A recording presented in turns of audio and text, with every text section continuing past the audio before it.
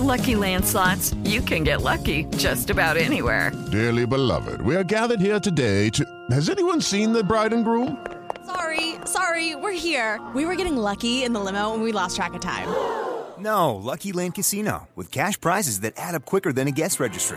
In that case, I pronounce you lucky. Play for free at LuckyLandSlots.com. Daily bonuses are waiting. No purchase necessary. Void where prohibited by law. 18+. Terms and conditions apply. See website for details. Welcome to 500 Greatest Songs, a podcast based on Rolling Stone's hugely popular, influential, and sometimes controversial list. I'm Brittany Spanos. And I'm Rob Sheffield. We're here to shed light on the greatest songs ever made and discover what makes them so great. From classics like Fleetwood Mac's Dreams to the Ronettes' Be My Baby, and modern-day classics like The Killer's Mr. Brightside. Listen to Rolling Stone's 500 Greatest Songs on the iHeartRadio app, Apple Podcasts, or wherever you get your podcasts. Hi, it's Angela Yee, host of Angela Yee's Lip Service. If you listen to my podcast, you know I love making space for women to be themselves. That's why I'm excited to be part of Women Take the Mic, iHeartRadio's celebration of the women who make music, influence change, and create culture. All month long, your favorite voices from talk radio, music, and podcasting will highlight the remarkable achievements made by women and discuss the most significant issues facing us today. Head to iHeartRadio.com/Women's Day for more. And listen to Women Take the Mic on the iHeartRadio app, Apple Podcasts, or wherever you get your podcasts. Welcome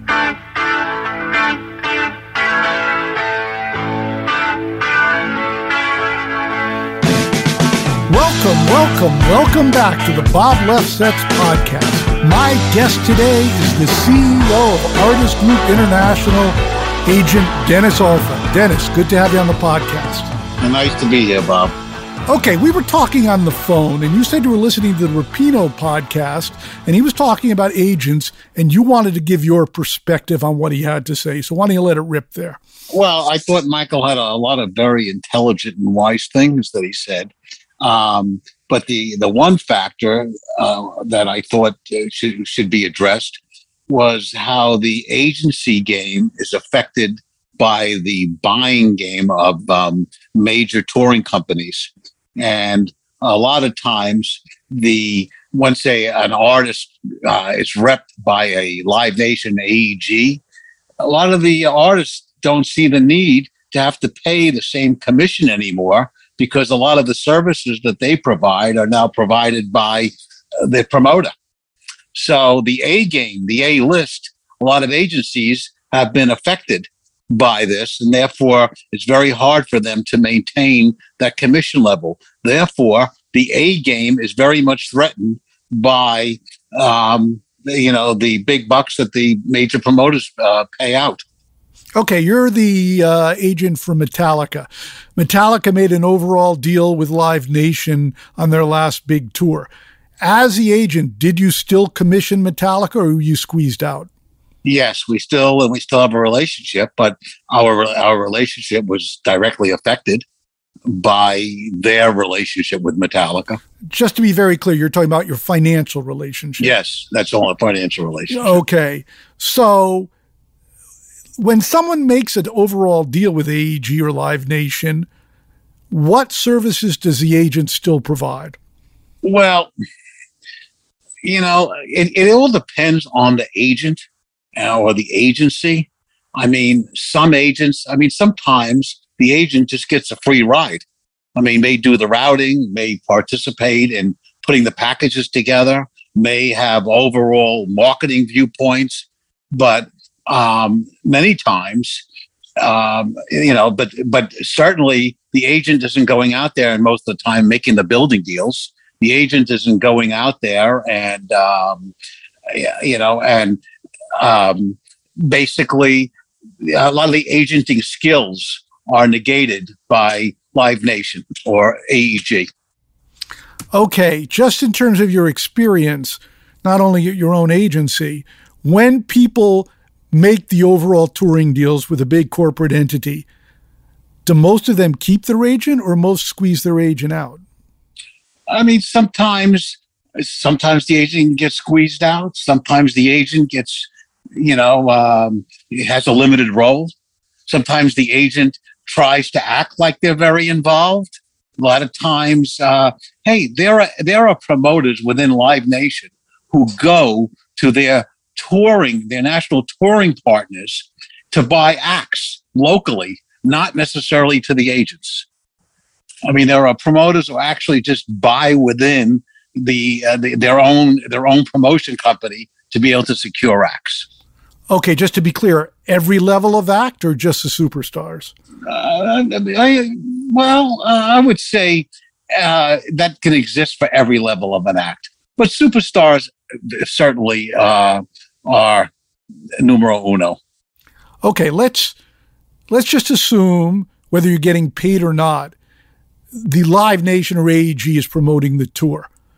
Do you think that they do as good a job as what an independent agent would do making deals?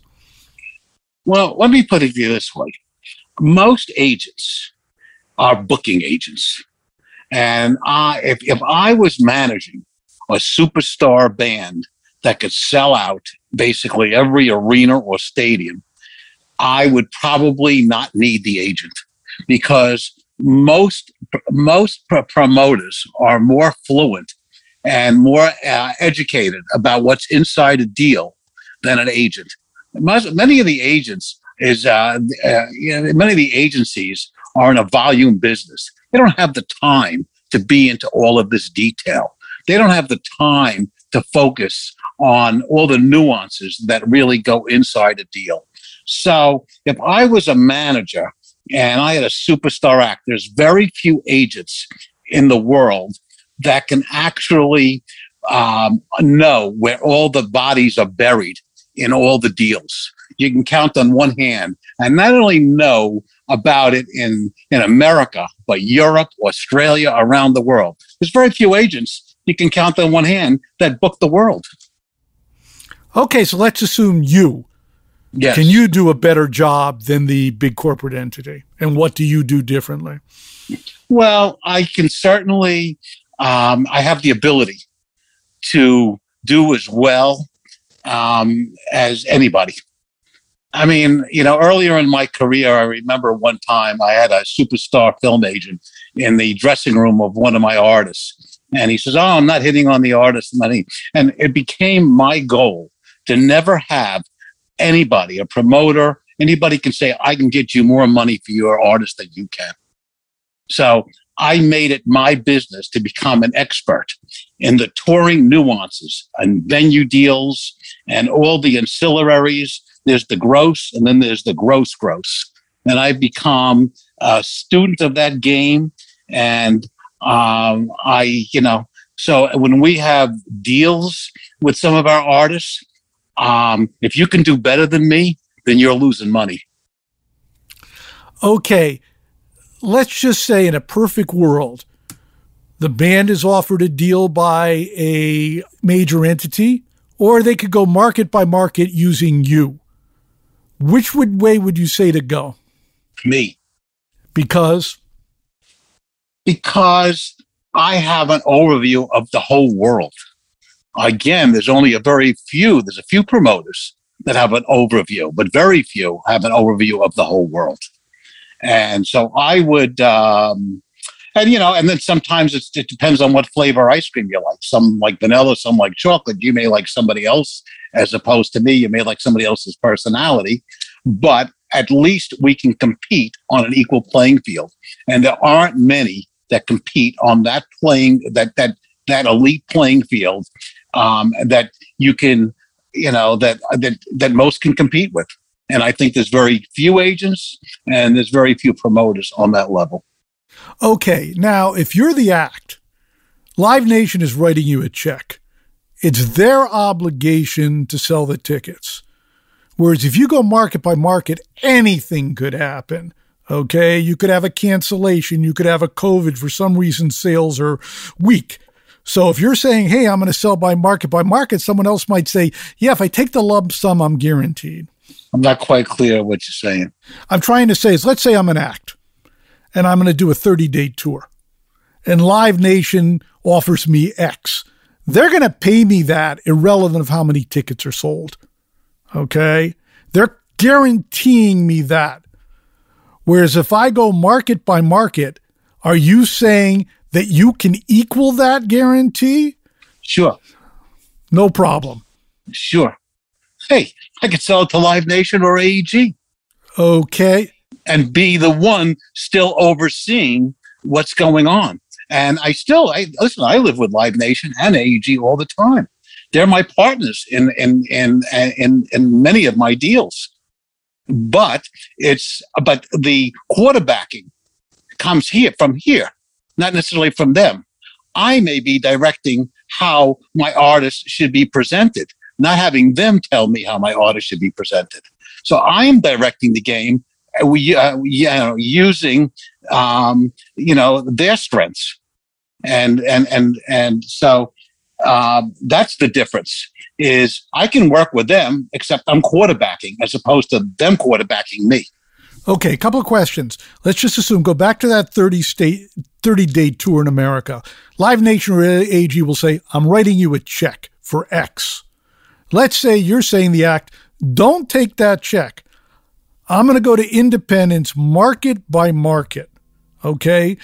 Assuming you do that, if you add up all the guarantees, will those equal the Live Nation guarantee? It doesn't have to be either or. It doesn't have to be independence. You can have the same result. And you can, working with Live Nation or independence or AEG or, you can have that same result without having to give up control. So that's what I'm talking about is control. They're your partner and it takes a village, but you don't have to give up control as opposed to somebody else buying the tour and they took control. They're determining which markets to play. They're determining what the prices should be. They may consult you, but with me, it's the other way around. I'm quarterbacking. Okay, let me try to drive to a very small point here. Let's say you're, Pink Floyd, Led Zeppelin, and you're going to get back together where you think you should go clean absolutely everywhere all over the world. Okay. Can you make more money making individual deals than you can if you take the lump sum? You can, when the Metallica deal went down, I was asked to review the deal and tell the management whether the numbers were right. Were these the right numbers that we're getting? Are we getting what an act of superstar caliber of Metallica? Are we making those kind of dollars? And the answer was yes, but I could answer the question. Okay, if you're making an overall deal. But I can break that down individually to, so when I see the markets and the cities and I see what all the deals are, I can take a look at it and say, yes, you are making the maximum out of these cities and out of these venues, or you're not. Okay, if you're making an overall deal, generally speaking, and there's two categories, you and the handful of other people who understand everything, are you leaving money on the table to have a guaranteed sum? I think there's a risk reward. I think, I don't think of it. Here's what I'm aware. If I'm leaving something on the table, I'm aware of what I left on the table and I'm aware of what everybody's making. So depending on what your risk is, to me, has a lot to do with what your reward should be. If there are promoters that offer artists 95.5s and no guarantee, and they basically throw every side bet into the deal that they're going to make, but they're not taking much of a risk except paying the venue costs. Now, somebody who's guaranteeing somebody $4 or $5 million a night or whatever the number is, that's taking a risk. So you may let them, take a greater profit.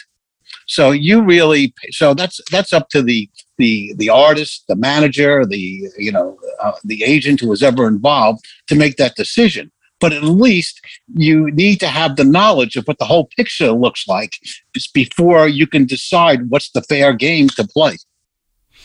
Okay, you talk about this knowledge and a handful of people who have it, as we go forward, no one's going to live forever. Is this going to be a lost art, or will there be new people with this knowledge? Are we talking about people or just agents or managers or promoters? We're talking about people who don't work for the big corporation, whether they be individual agents or individual managers. I listen, it's a skill set that one can develop. And if you, in my opinion, and there are people who maintain artists that are superstars and they have a relationship and make money with people for a long time without having the skill set. I just think having the skill set doesn't guarantee you maintain or you even attract new relationships. But I know that it's a very important tool in my box to be able to be successful and moving forward is having the skill set. My agents, I try to share information and for them to develop the skill set. And I've been fortunate. I've had some superstar acts that I've needed to have the skill set to be able to maintain my relationships. Okay, you talk about this skill set. Tell me a couple of things you learned or people need to know. Well, the skill set is, as I said, is at least certainly in the skill set from a financial point of view. I think there's multiple skill sets. I think you as an agent have to have a real sense of being a promoter. You have to understand how you want your artist and how your artist wants to be represented in the world. So I think the skill set is having a promoter mentality. I think a skill set is understanding the markets, understanding the difference between Atlanta and San Juan, Puerto Rico, and San Francisco, and understanding that, and understanding the climate changes in different markets throughout the world. And then it's developing a skill set. I mean, if you have a band that can sell out places everywhere in the country or in the world, you need to develop a skill set to know the maximum dollars that you can make. Now, there are countries and there are places you're never going to see what's really behind what really exists in some of these venues. And if that's the case, the only thing I can do is really try to secure as much money from whoever I'm selling the date to, whether it be the venue or a local promoter. But I don't know. I think the art of that skill set to some degree has been lost, certainly in the big agency, because a lot of them have territories, a lot of them, the requirements are different.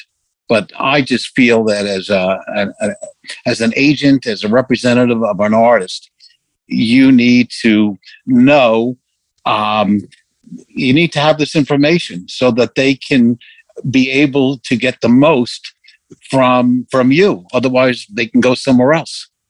Okay, what are some of the markets where you really don't know what's going on with the money? One of the markets, I think, it could be China.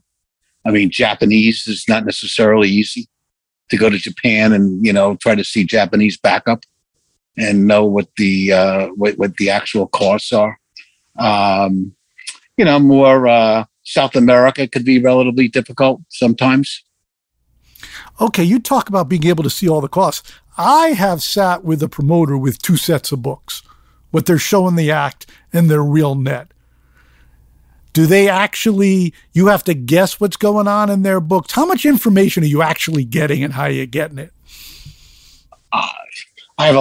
Listen, there's not any more secrets anymore in terms of all the ancillary, where all the money is. Because if you go into a venue, I mean, there's the peanuts and the popcorn and the facility fees and the ticketing rebates and the suite tickets and the unmanifested seats and the parking, and these are all the things you calculate. And everybody has different economics in their particular facility. But so there's a lot of information. I mean, again, there's the gross and then there's the gross. I mean, I've actually played buildings, gotten 100% of the gross after tax, and have had the venue make hundreds of thousands of dollars. Just for the uninitiated, where did they make that money? Ticketing rebates, facility fee, merchandise, suites, parking, trying to think what else, I might have. In general, that's kind of the base.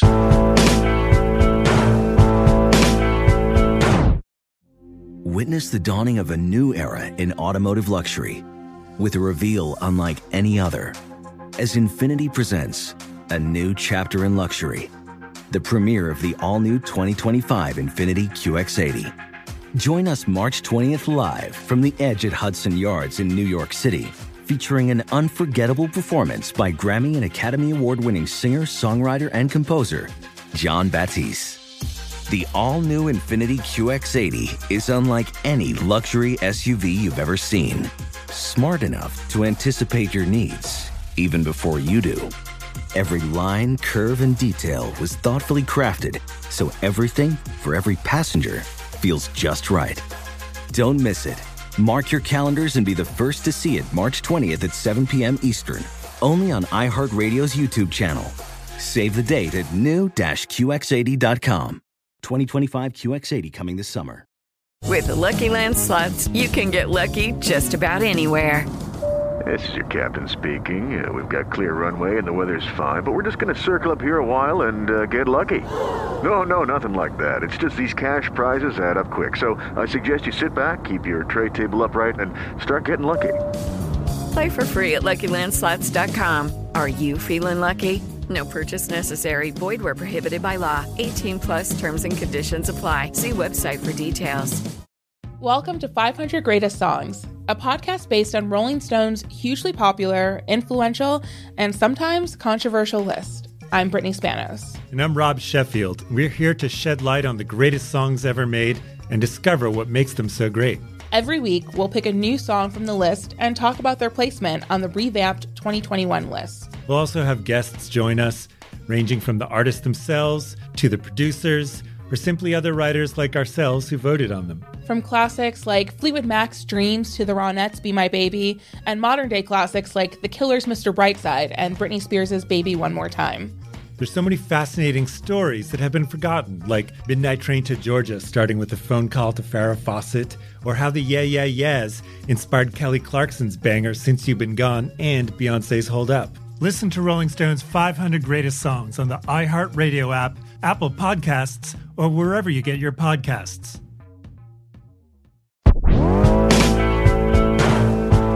Okay, let's go back to 1996 when we start to have consolidation. In retrospect, was consolidation in touring, concert promotion, good or bad for you and the acts? I'm not talking about the deals where they're making overall deals, just in general in terms of money and how the business is run. Well, it went from a millionaire's business to a billionaire's business is what really changed. It existed before. It existed with Concerts West and Jerry Weintraub. And so, when Jerry Weintraub basically in Concerts West, they had a tremendous domination of superstars and A-list artists. So basically, they were doing it, prior. Now, they had the Zeppelins and the Bee Gees and, all the Elvis Presley, all the A-list. So it really just continued, and it was just a buy-up of a lot of the major promoters. But it went from a millionaire business to a billionaire business. And now Concerts West and Jerry Weintraub have been replaced by Live Nation and AEG. Well, needless to say, Live Nation is a company that is worth billions, public company, but has the money trickled down to the acts and to you. Yes. And you attribute that to? I think that Live Nation, to maintain their domination, has to pay the acts because they need the inventory to feed all their their sponsorships. They need to feed their business, and I think they're very good at taking care of the artists that they acquire and represent. Okay, staying with sponsorship. Just by owning or controlling as much as Live Nation does, they make these overall sponsorship deals. Do you just have to shrug and leave that money with them, or with a superstar, do you try to get into some of that money? Well, again, if there's $1 million on the table and, where there's $1.2 million with all their money, you make your deal with how much of that $1.2 million can you get? You know, it's like they don't necessarily try to hide what they make. So that's your negotiation with them. It's like anybody. It's, hey, we're making $1.2 million a night. You know, that's your negotiation with them. How much of that $1.2 million is yours? What's your negotiation style? Some people are screamers. Some people are quiet. What do you do? Well, you know, listen, competition. You know, competition is the best. I'm not a screamer. I was probably more of a screamer in my early days. I'm not a screamer, more a calculator. Try to calculate or what's the best strategy and how I can make the maximum dollars. I also want the promoter. I want them to make money. It takes a village. Everyone's got to win. So I approach it. The artist is my first concern. My acts have to win, and they have to feel that they're making the maximum money. But the promoter, Live Nation, AEG, they got to win too. So you look at the pot, and again, go back to risk reward. What are you risking, and what should you be rewarded? And now there's sometimes that equation is very much in the favor of the promoter. Sometimes it's very much in favor of the artist, especially if the artist doesn't, you know, sell the tickets and the promoter takes a risk and they lose. But most of the time, but your job, I believe, is to have the knowledge about how the pot is getting divided. But you have to know what's in the pot before you can know what's divided. And my thing is, how many of us really know what's in the pot? Not that many. Okay, in the old days before roll-ups, frequently if you had a losing date, you would give the promoter money back because you had to be in business with them in the future, whether it be other acts or the act wanted to return. It seems like nobody gives money back to Live Nation. It's a public company. What's your take on that? Well, that's true. I mean, there's a certain security. You want to work with people who are financially solvent. I do. I mean, I don't want to be looking over my shoulder, concerned that my artist isn't going to get paid. And if there is that kind of risk, then I need to share that prior to making a deal. And payment terms are very important in a negotiation. But being solvent is very important. I don't want to really be looking over my shoulder about being paid. And it happens very rarely now. It happens once in a while. And but you know, prefer to be with people. And then and if I'm not sure of somebody, we just ask them to pay the money up front, all of it. Okay. Let's start at the beginning. Let's talk about the stack, things you know innately, but not everybody does. Let's assume you're representing a superstar client. Do you ever tell the act, I think you should go on the road, or you're always waiting for the manager to call, and what's that conversation? As far as what the timing is of recording, of touring? Yeah. It depends. I mean, you know, I feel that I have the ability to, sometimes people ask me what my job is. And I sometimes describe, sometimes I build the car and sometimes I just put the gas in it. I have the ability and the talent to build the car, but sometimes you just want me to put the gas in it. So sometimes the artist, they're telling me, the manager is telling me what they want. And that's all. They may just want me to route a tour. They just may want my opinion on certain things. On the other hand, an artist may say, put it all together for us. Show us what you would do. Show us where you would go. Show us who you would work with. Tell us the venues you would play. So it's just a very individual thing. But, you know, having the ability to build it, to build the car and have, you know, or sometimes, like I say, put the gas in it, whatever you need. But I kind of have a menu to offer. In a perfect world, what do you prefer? I would generally, if I think so, you know, listen, I work with some very, very bright people, and I have a kind of a philosophy. It takes a village, and if you function as an island, you die as an island. So I prefer to function as a village with people, and you know, some of my artists have wonderful input. I work with some managers who are very bright. They don't have to have my particular skill set, but they have different skill sets that I need for the artist career to be complete. Okay, in the old days, everybody paid 10%. You know, everybody's looking for a discount today. So what's the deal there, especially with your menu of services? Well, I mean, there are times, we had one client who came to us from another agency, looked for a deal and ended up paying us more because of how much more they earned with us than they did with that previous agency. So, that is, hopefully people will pay you for what you're worth. Sometimes people overpay you, not all the time, and there are sometimes they get underpaid.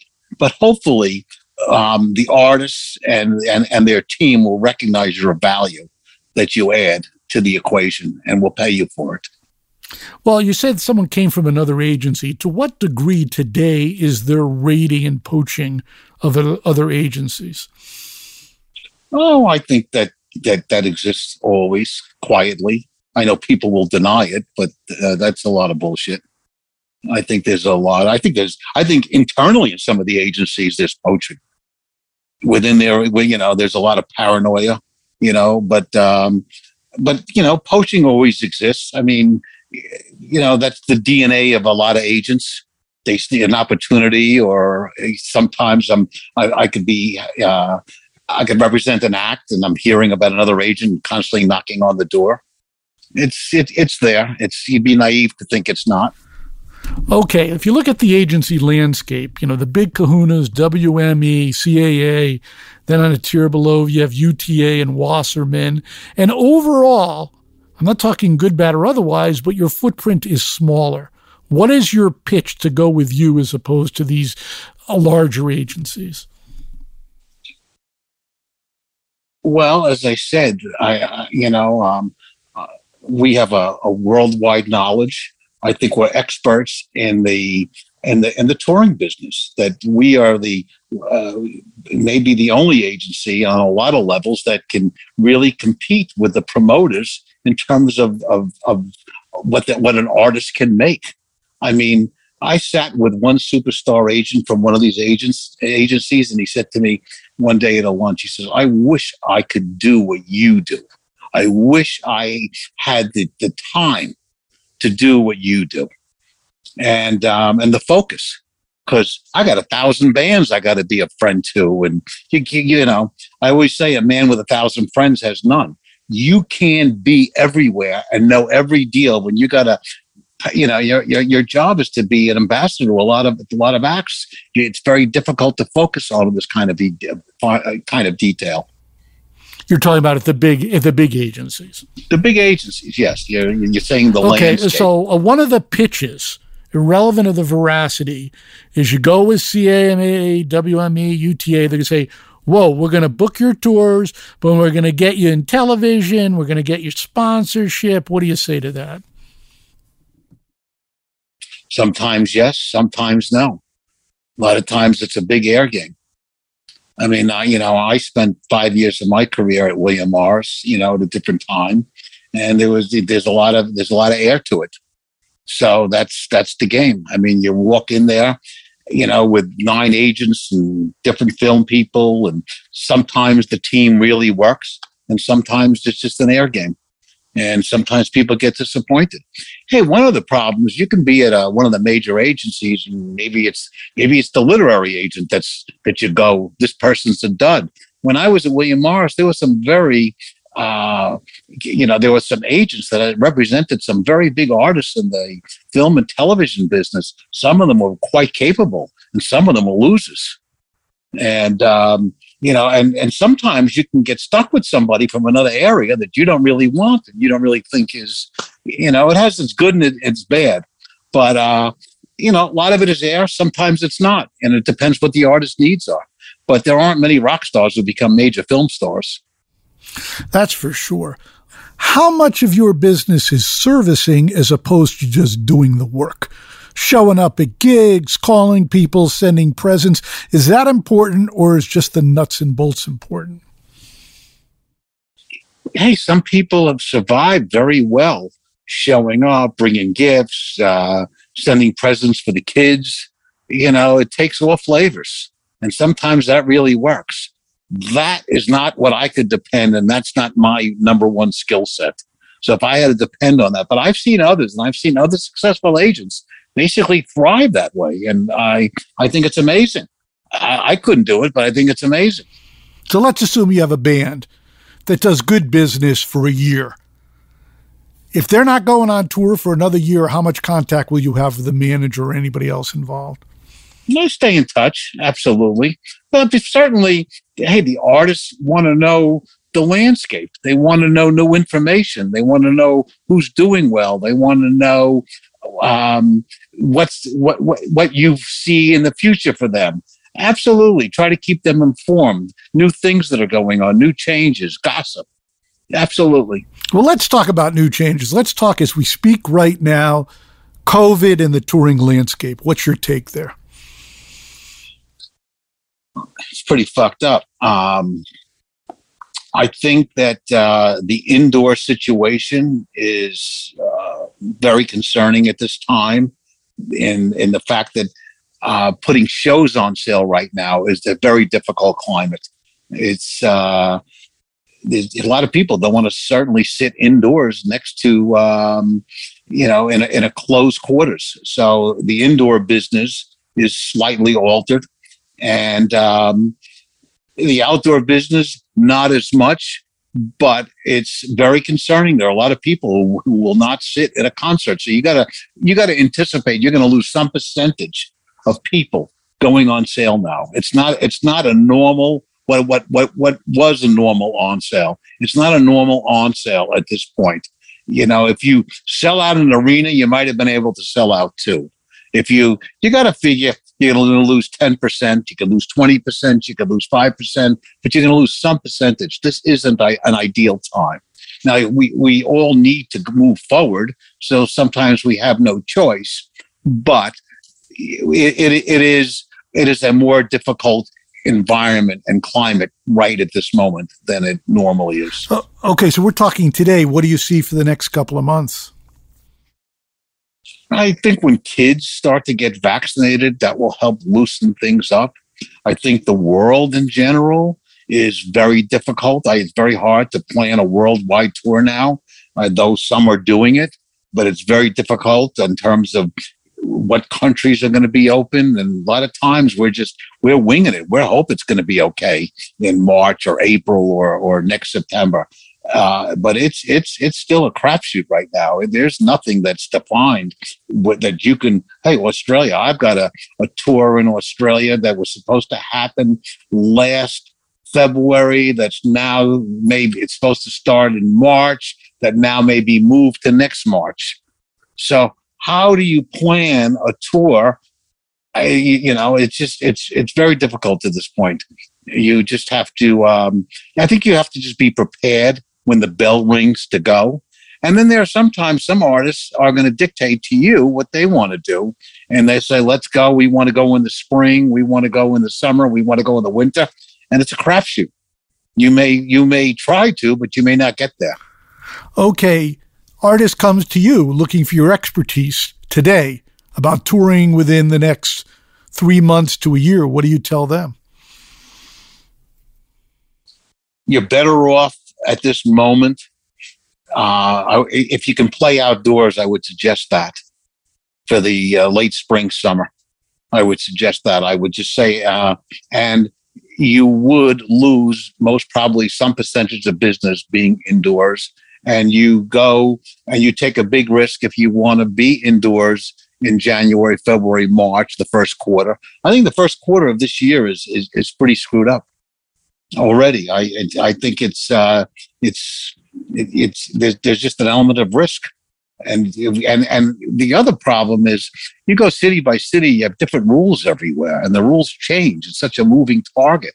I'm going here, I'm going there. No, you're not going. There's this mandate. So hopefully, I can't predict how the virus will, what the life of the virus will be. I don't think anyone knew or believed there was a Delta variant 8 weeks ago when shows started going back on sale. But it's just a crapshoot. and some people are willing to take it and move forward. And, it used to be like, let's go out and celebrate on the road. Now it's let's go out and survive on the road. Okay. In the old days, I'm talking about going back a couple of decades, people toured all year. Now a lot of stuff is concentrated in the summer. What's your take on that? Well, first of all, there's more opportunities in the summer because of the outdoor events.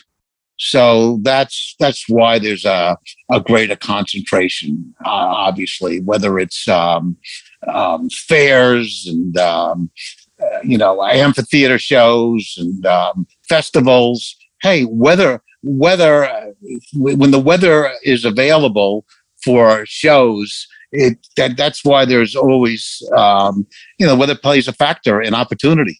And so when you get to the winter, people can create indoor events, but it's much more difficult. It's much easier to have a rib roast in Ohio, somewhere. And so there's just a lot more opportunity. And that's why there's much more touring in the summer. What about the issue of the on-sale date and how much money people have? Let's start with on-sale date. Used to be concerts, could be a couple of weeks the tickets would go on sale. Now they go on sale 2 years before. What do you think should be done? Well, with COVID, I'm a student of this game as well as, I practice it. I watch what others do. I watched the Elton John on sale where he actually went on sale in cities in stadiums in cities where he had arena dates to play prior. That was amazing to me. And he did well. So I learned from that. Can you really do that? Can you really pull this off? And nobody really knows prior to it happening when you get to gauge what the public does. So I'm a student and I'm always observing what I see, and all of that feeds my brain as far as how to move forward.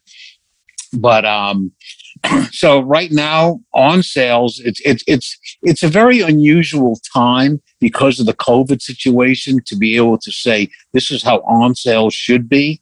There are times. I might think of going on sale 6 weeks in advance, which we haven't done in 25, 30 years. I might think now, let's go on sale 6 weeks for a show because our window is open, where before I would not consider that. And I would consider being on sale over a year in front because the window is open now. Also, as time goes on and the COVID situation hopefully gets better, there's going to be a ton of shows. It's going to be a clusterfuck out there.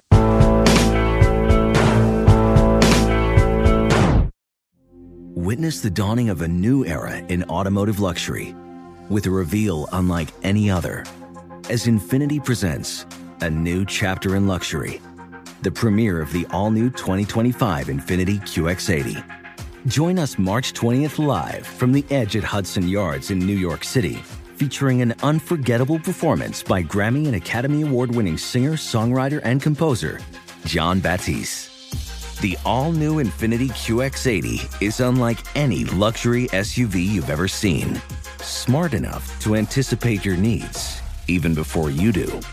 Every line, curve, and detail was thoughtfully crafted, so everything for every passenger feels just right. Don't miss it. Mark your calendars and be the first to see it March 20th at 7 p.m. Eastern, only on iHeartRadio's YouTube channel.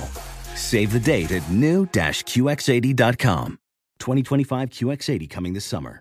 Hello, it is Ryan, and we could all use an extra bright spot in our day, couldn't we? Just to make up for things like sitting in traffic, doing the dishes, counting your steps, all the mundane stuff. That is why I'm such a big fan of Chumba Casino. Chumba Casino has all your favorite social casino-style games that you can play for free anytime, anywhere with daily bonuses. That should brighten your day a little. Actually, a lot. So sign up now at ChumbaCasino.com. That's ChumbaCasino.com. No purchase necessary. VGW Group. Void where prohibited by law. See terms and conditions. 18+. Welcome to 500 Greatest Songs, a podcast based on Rolling Stone's hugely popular, influential, and sometimes controversial list. I'm Brittany Spanos. And I'm Rob Sheffield. We're here to shed light on the greatest songs ever made and discover what makes them so great.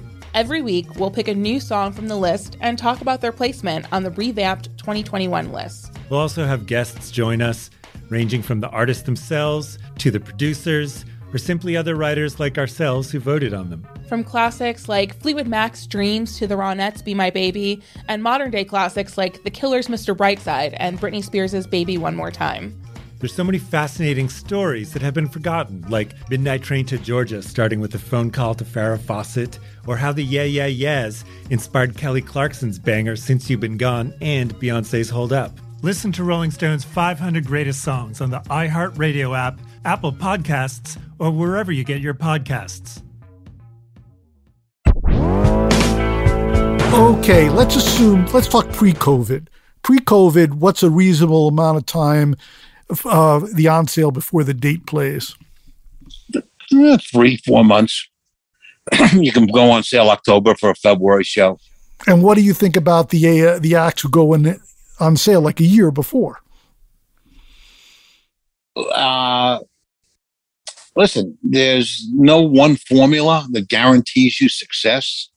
Listen, a lot of times, and when I say 3-4 months, that's America. Europe, it's very natural to go on sale a year in front.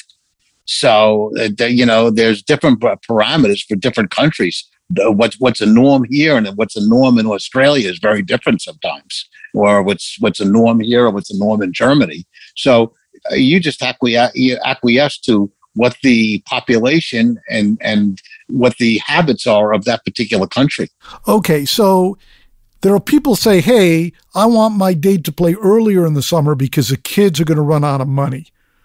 Do you think that's a factor? I think that's a factor.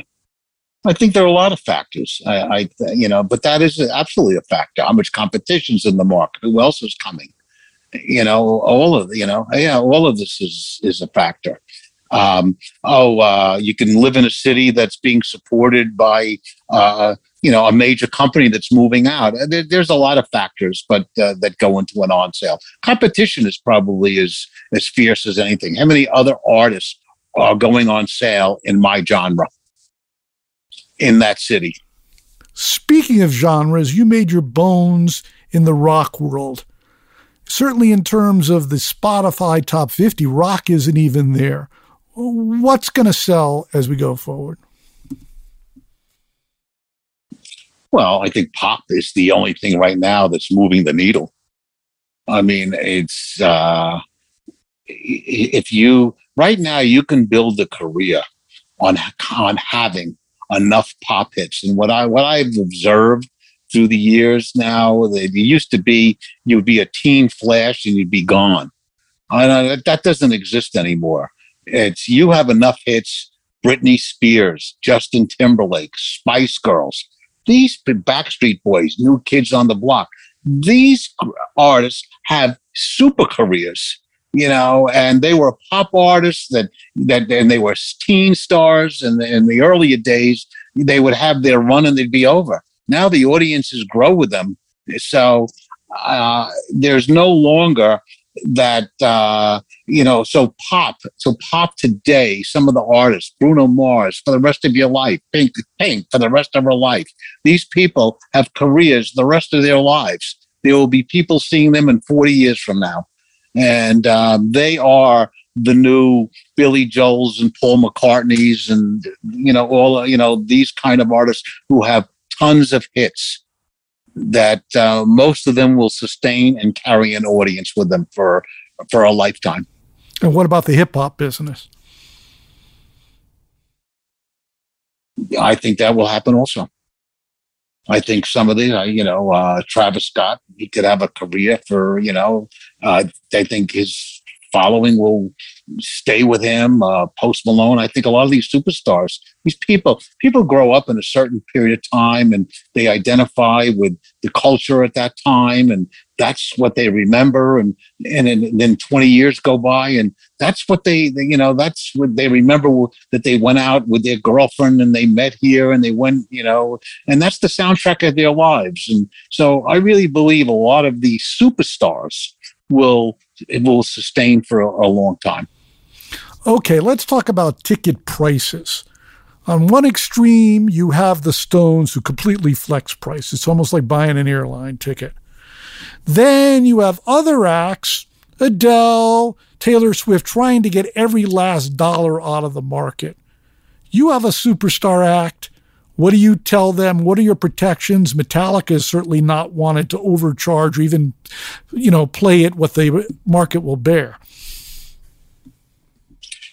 It's first of all, the artist controls the picture. I make suggestions. But you have to know sometimes when you may hit a wall, and you may say, dynamic pricing is, I think, a very important feature to now be part of an on sale so that you can maximize your dollars when you put a show on sale. But I really believe and people will flex and reduce the price, but in general, I feel you want to max the dollars. I'm not comfortable, and again, it's up to the artist, but I'm not comfortable trying to have the public being the one to whore as many dollars and be that kind of, solicitor. But again, I work for the artist, and if they want me to maximize every dollar any which way, I will do what they want. I will share with them my thoughts about potentially hurting your fan base, and maybe they'll care, maybe they won't. But all I can do is offer my advice and my opinion. But it really is up to the artist and what they want me to do, knowing the the position. Okay, so you talk about high prices. Do high prices hurt the act's career, their fan base? It can. Well, go a little deeper. It can. It can. I mean, if you're pushing, if you're going to go push $550, let's say a ticket, or whatever, and that's what you're putting out there to public, you're gonna hit a wall, and then you're not going to sell tickets. And then you're hurting your artist. So there's different ways people try to disguise how they might do it. A platinum VIP. There's all kinds of ways to be able to obtain the dollars without necessarily prostituting yourself. So I am not a believer in prostituting yourself. If you and I'm also but the goal is to try to take as much money as you can and not leave it on the secondary market. I think dynamic ticketing. I think there are platforms that we have that help you take in most of the money. Okay, so those would be, VIP, platinum. What else helps you take in most of the money? Aisle seats. I think aisle seats now is a very big income earner. A lot of people would prefer to sit, 4 seats in and would pay extra money. There's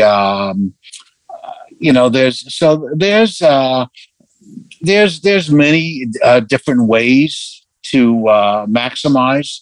Hey, dynamic pricing can basically get you what the market bears, and so I would find that again, I'm not in favor. Some people will sell the first 2 rows $1,000, and that's fine. That's kind of unique. But I think it's fine that but I think you want to avoid the image that you're prostituting yourself. That's all. Whatever works within the confines of your artist that doesn't prostitute yourself. Okay, you and me both know that the fees are outside of the deal so that the act can't commission them. So ultimately, Ticketmaster or whatever ticketing company takes all the heat. What is going to happen with the fees going forward? Well, I don't know ultimately where ticketing goes. And I have the fantasy that one day that every artist will be able to have their own ticketing and be able to charge their own fees and do it directly and be in control of that and pick their ticketing company. I would love to see us have our own ticketing company and choose that going on sale. That's kind of out of our, that doesn't exist yet. And I'm not technologically advanced to know how eventually that to happen. But the until certain bigger things change in the overall scale. I don't believe. I believe the fee game will continue as it is at the moment, but it's going to take a bigger picture to change it. As an agent, how much power do you have over the fees, and do you ever have acts who share in the fees? Yes, we have acts who share in the fees. It depends on the act. The act is the power. If you've got a superstar act, you can participate in a lot of revenue. It's like if you're selling at a venue and I'm walking into your venue and I'm going to sell out 40,000 tickets, you have building power. And you can, there's a lot of money to be made for the buildings. And so sometimes, and the venues and the promoters. So in order to have you, they're willing to give up for it. What about an act that's further down the food chain, where it's actually a negotiation, where it's not going to go instantly clean in a stadium or an arena? Yeah, you have less power or negotiating strength in those cases. Hey, a lot of times, you have an act that, let's say, can do 75, 80%. Hey, sometimes your real negotiation is in your guarantee. Again, it's risk reward. So if I can sell them all, I deserve it all. If I can't, I don't deserve it all. I mean, I have artists that don't expect to make as much as some of my other artists. That's all. They know, well, this is a superstar. They will get this more than I will. However, I can at least tell them what the scoreboard is and try to get them as much within their ranks as they possibly can get, knowing what else is left on the table. Okay, let's go back to the beginning. Where are you from? I grew up in Bayside, Queens, basically. And what did your parents do for a living? My father was in the garment industry, and my mom was a homemaker with 4 boys. 4 boys. Where are you in the hierarchy? I was third. I have a younger brother who's 10 years younger than me. So I was a baby for 10 years. Okay. And you graduate from high school. What's the next step? I went to Nassau Community College, finished Nassau Community College in 2.5 years. I met somebody, a dear friend of mine, Corky Abdo, from who used to play in a local bar band. And I used to go see the band. I was 19 years old. I used to go to the club, see the band. And we met I didn't know he went to Nassau Community College, but we met at the college, and I was kind of a little lost in my world. And he offered me a job to be their roadie, which I remember bringing home a van with equipment in it. And my dad says, "Oh, you're a moving man." And what they learned from me is that I really wasn't very good with my hands and that I had a gift of gab. So about 6 or 8 weeks later, I became their manager, which was really booking clubs in Long Island and New York City. And that's really how I started. Okay. And were you a big music fan before that? I was a music fan, yes. As a matter of fact, when I first went to one of the clubs and I had a job, and I said, wait a second, there's music, there's girls, they're getting high. I could do this for a living? Are you kidding me? So, yes, I was very attracted. As a matter of fact, when I realized that I could actually do this for real, and I was all in. I was very fortunate. I had found a passion, and I wanted to be in this game. I wanted to play on a major league level, and I was, I was very committed to. I was willing to starve for it. That's basically where it's at. I was a musician. And did you starve?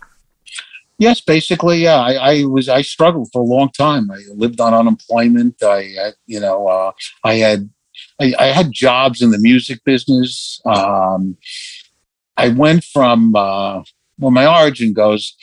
When I was 19, I worked with the Salvation Navy. That's how I met Billy Joel, by the way. They opened for Billy's band in the Hamptons, and Billy and I had a vibe with each other. We were both lifers. He saw me as this energetic kind of guy, and Billy was kind of the star in his band, the Hassles, and I thought we can do something. And anyway, I went on from there. And once you start managing, School is done. School, yeah. Once I got, I lost.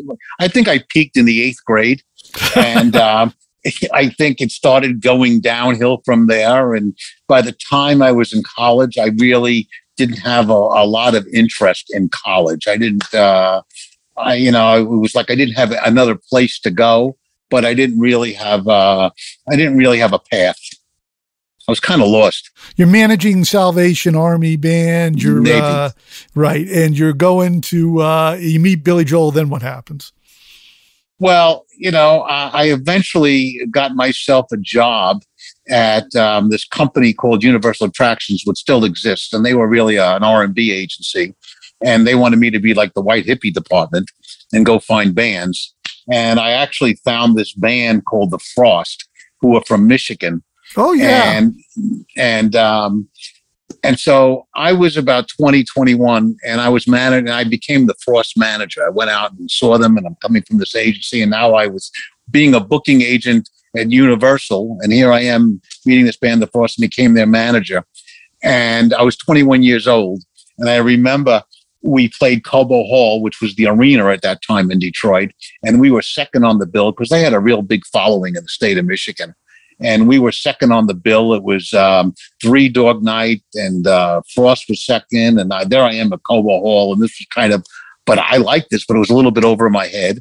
But I was kind of, so what happened is the band eventually broke up, and there was a guitar player named Dick Wagner who was in that band. Oh yeah. And Dick and I formed a relationship, and I tried to put a band together with Dick Wagner, one of the drummer from the Salvation Navy, and Billy Joel. Billy came down to one session, and that was it. And he moved on to his own solo career. Dick and myself, and we had this guy Greg Arama from the Amboy Dukes. We formed a band called Ursa Major. We rehearsed, recorded, and just when we were going to run out of money to keep the band alive, a producer named Bob Ezrin showed up, and did an amazing job producing their record. And we were signed to RCA, and but at the end of the day, it didn't work out. We disbanded, and I ended up getting a job at 23, making $100 at an agency called Sutton Artists. And the biggest contemporary act was Arlo Guthrie at the time. And again, I was like, go out there and and find acts. And what they did let me do, though, because in between this experience, I also promoted concerts at SUNY New Paltz, where I met my wife, Molly. Whoa. You're promoting concerts. Where's the money coming from? The SUNY pool?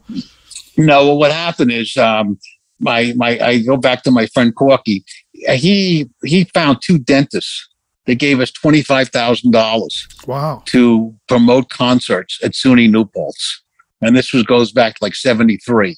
So I bought Frank Zappa. I overpaid for everybody. I was a terrible buyer. So I lost all their money. But I did make relationships with the people at New Paltz and eventually at Queens College.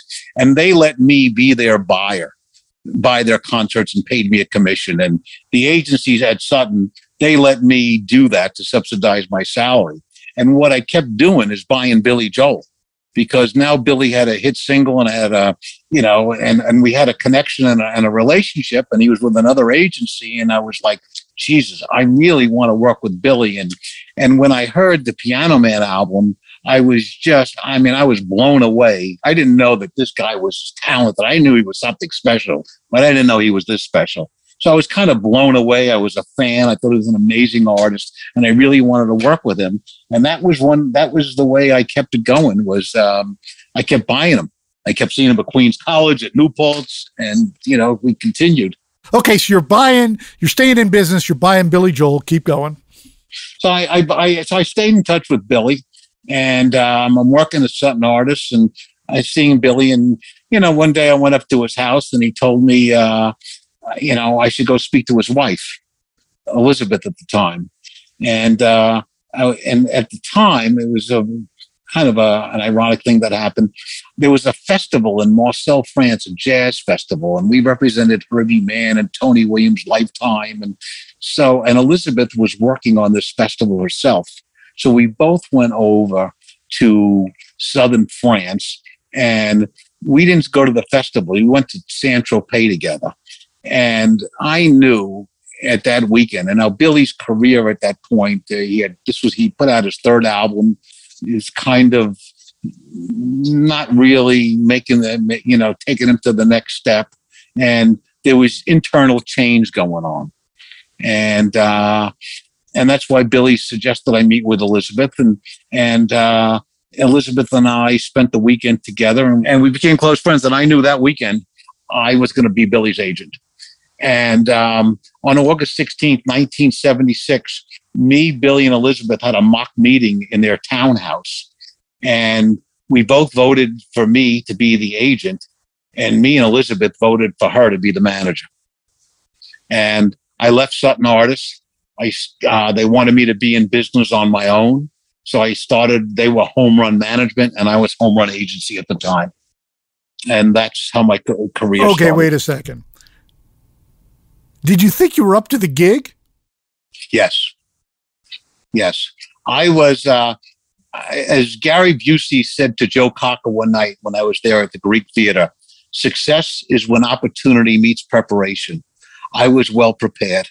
I understood. I was a student of this game. I was a sponge. I understood what to do. I had a philosophy about what to do. It was like, and nobody knew me. I was a nobody. So it was like, why are you going to this guy? I mean, and I remember one time they had me meet with their attorney, and he just quizzed me to see if does he know what he's doing. And the answer was yes. And I had a philosophy when I started with Billy, it was like, we're not opening for anybody.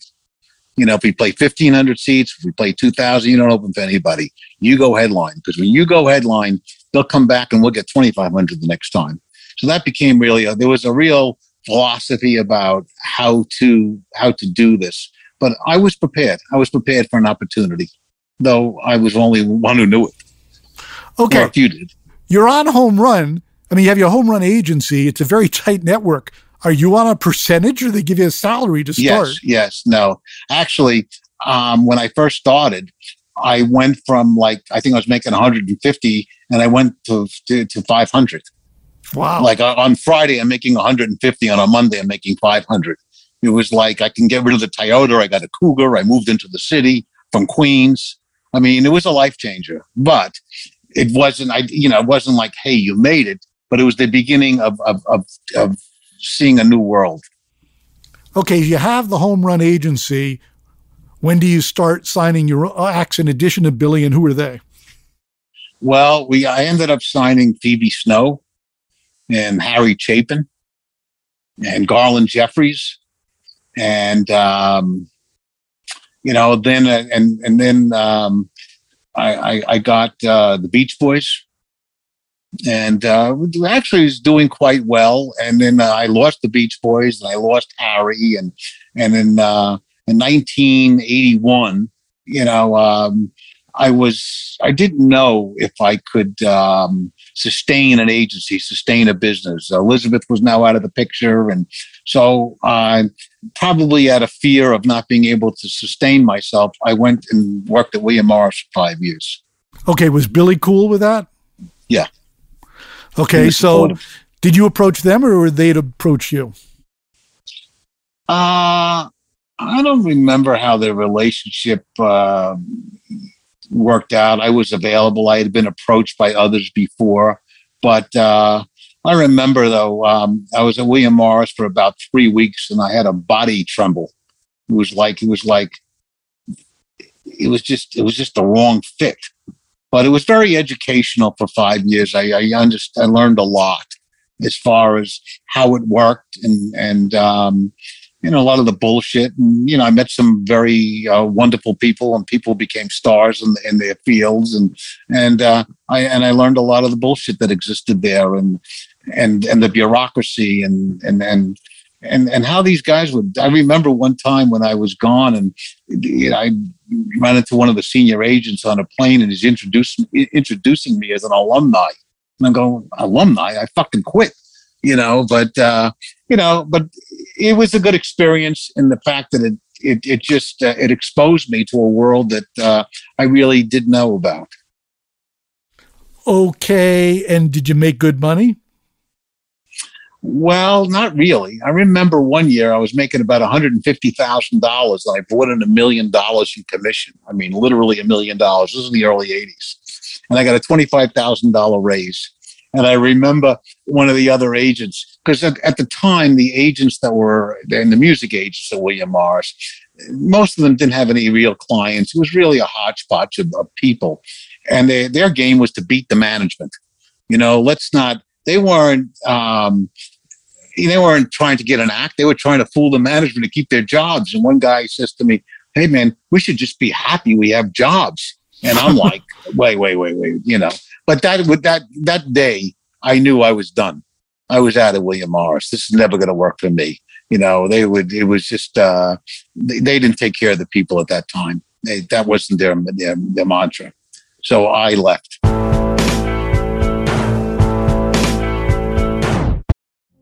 Witness the dawning of a new era in automotive luxury with a reveal unlike any other as Infiniti presents a new chapter in luxury, the premiere of the all-new 2025 Infiniti QX80.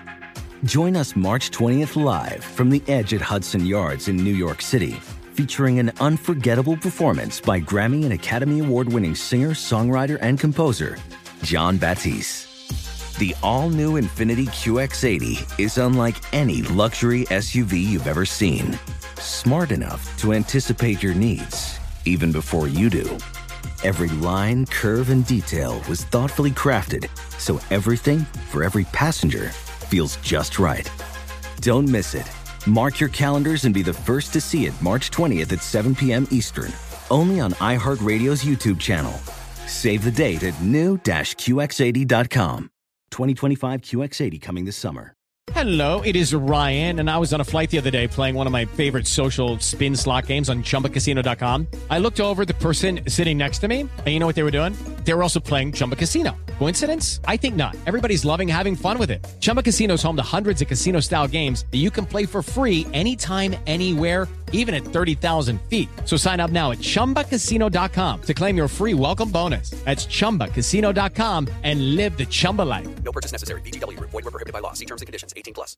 Welcome to 500 Greatest Songs, a podcast based on Rolling Stone's hugely popular, influential, and sometimes controversial list. I'm Brittany Spanos. And I'm Rob Sheffield. We're here to shed light on the greatest songs ever made and discover what makes them so great. Every week, we'll pick a new song from the list and talk about their placement on the revamped 2021 list. We'll also have guests join us, ranging from the artists themselves to the producers, or simply other writers like ourselves who voted on them. From classics like Fleetwood Mac's Dreams to the Ronettes' Be My Baby, and modern-day classics like The Killer's Mr. Brightside and Britney Spears' Baby One More Time. There's so many fascinating stories that have been forgotten, like Midnight Train to Georgia, starting with a phone call to Farrah Fawcett, or how the Yeah Yeah Yeahs inspired Kelly Clarkson's banger Since You've Been Gone and Beyoncé's Hold Up. Listen to Rolling Stone's 500 Greatest Songs on the iHeartRadio app, Apple Podcasts, or wherever you get your podcasts. Okay, how long did you contemplate leaving, and what'd you do for startup funds for your new agency? Well, Rodney Dangerfield, who was my client, said to me, he had a real prejudice. He felt that the senior agents at William Morris used to abuse him. He was just not a fan of theirs. And he hated paying me 10% and going to them. So he told me one day, if you don't get out of here, I'm leaving. I'm not, and I had a bunch of different circumstances come around, and obviously I just said how they didn't really take care of you. So I was going to leave, and it took me about a year and a half. I was waiting on, I had pursued another client that I was trying to get. That ended up not working out, though I was promised the client, but it didn't work out. And I finally woke up and said, hey, I'm out of my mind. I should be out of here. And Rodney was the one who advanced me $43,000 to start my own business. And believe me, he told me for many years how I owed him. But he did advance me $43,000. And I remember Adam Kornfeld has worked for me for over 40 years. We hopped out of William Morris and opened up an office across the street. And our clients were Rodney, Billy, Ted Nugent, I think John Cafferty and the Beaver Brown Band and the Beach Boys. And we had a little bit of a game going. Okay, just for a second, what was Rodney really like? And this was when he really started to make it. And to what degree were you involved in that? I was very close to Rodney. I was 31 when I started representing Rodney, and I think he was 59. Rodney was a young man's comic. I mean, he can relate better to me than he could to a contemporary. We were more on the same page. And his DNA was, it was all comedy. He was just, first of all, nobody made me laugh like he did. I mean, when you're hanging with somebody and he was fast and things he would see, it was just extraordinary. He was just absolutely brilliant. But he also taught me very clearly how to be rich, famous, and miserable. And, Rodney was also very depressed, came from a very difficult background with his mom and stuff. But he was a brilliant comedian. He introduced me to the world of comedy. I would travel with him, and many times. And he made good money. He was always, we would play casinos, and I had a lot of great, wonderful experiences with Rodney. I was with Rodney for 23 years until he passed. And as a matter of fact, I always remember when I went to his funeral. I probably hadn't cried in years, and I saw Rodney's daughter, Melanie, and we hugged, and I started to cry, and she said, "He trusted you." And but I think of him, and I quote him many times in my life. I think of lines that he said. What am I sweating for? I got the job. I think about that all the time. About how I approach life, because a lot of times I got to remember I got the job. I already won. And I don't have to function with that fear and that might go into a situation. So, to what degree were you involved in his film career? Very little. I mean, actually, the woman, he had a manager, Estelle Endler, who actually produced and oversaw the Back to School, which was his biggest success. And she passed. She died of cancer.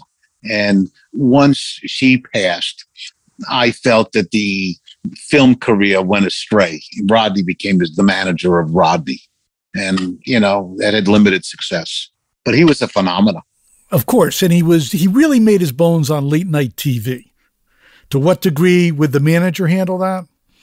No, once Estelle passed, there really wasn't a manager. I mean, I remember when Jay Leno, he told me he had an open invitation. He could go up on Jay anytime he wanted.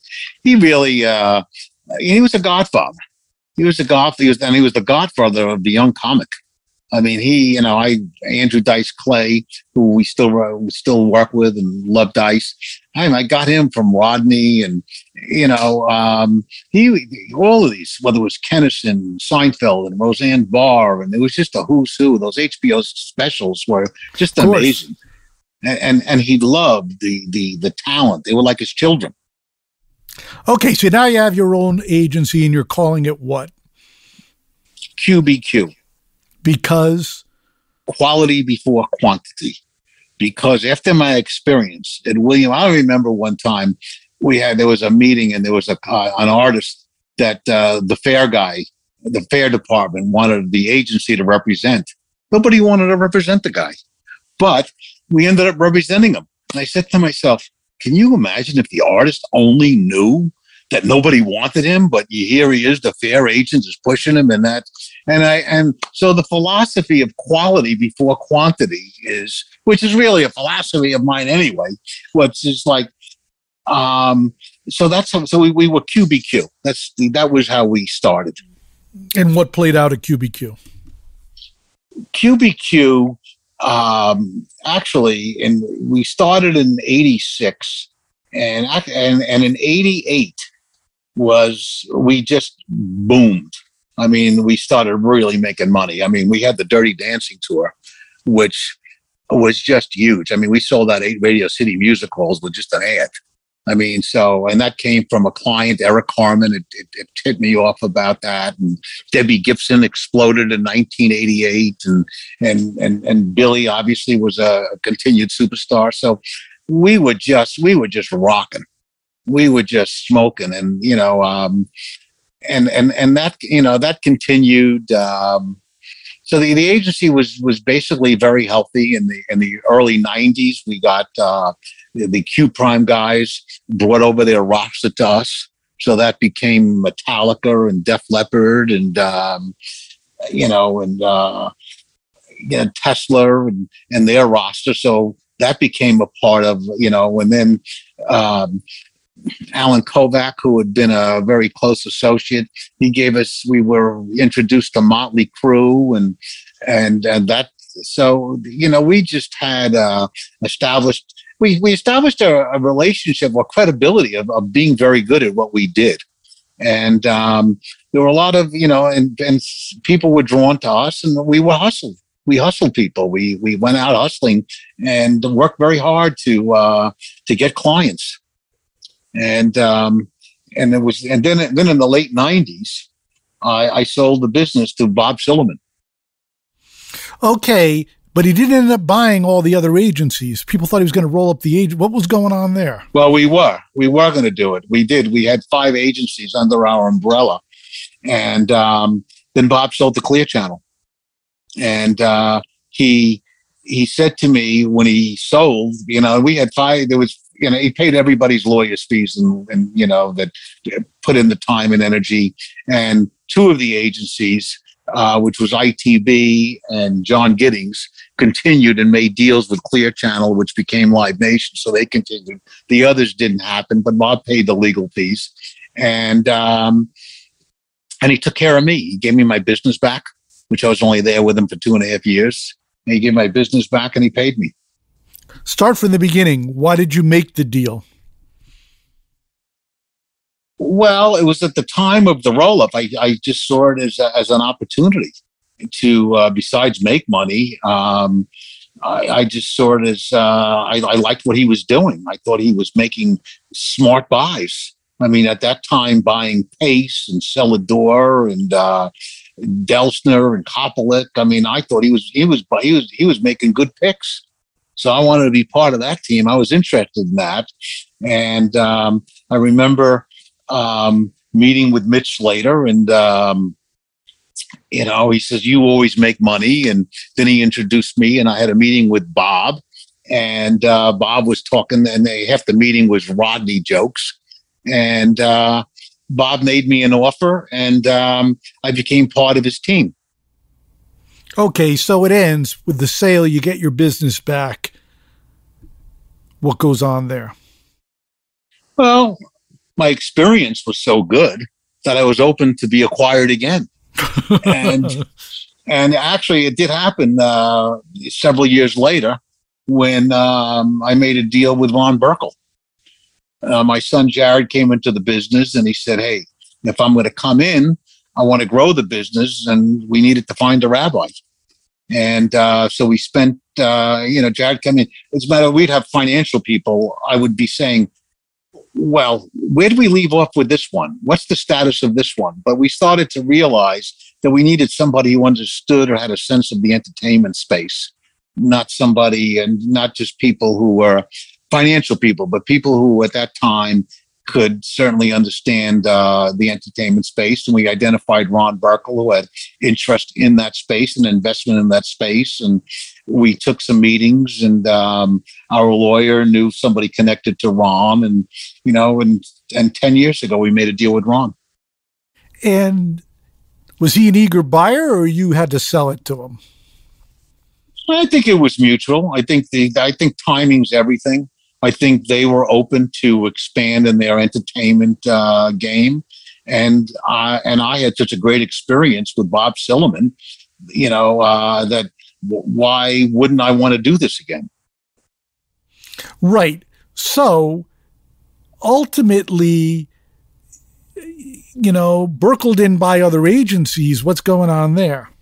Well, we've done 2 deals since then. We've done several deals. We brought in Marsha Vlasic, who's a superstar agent and has a major roster.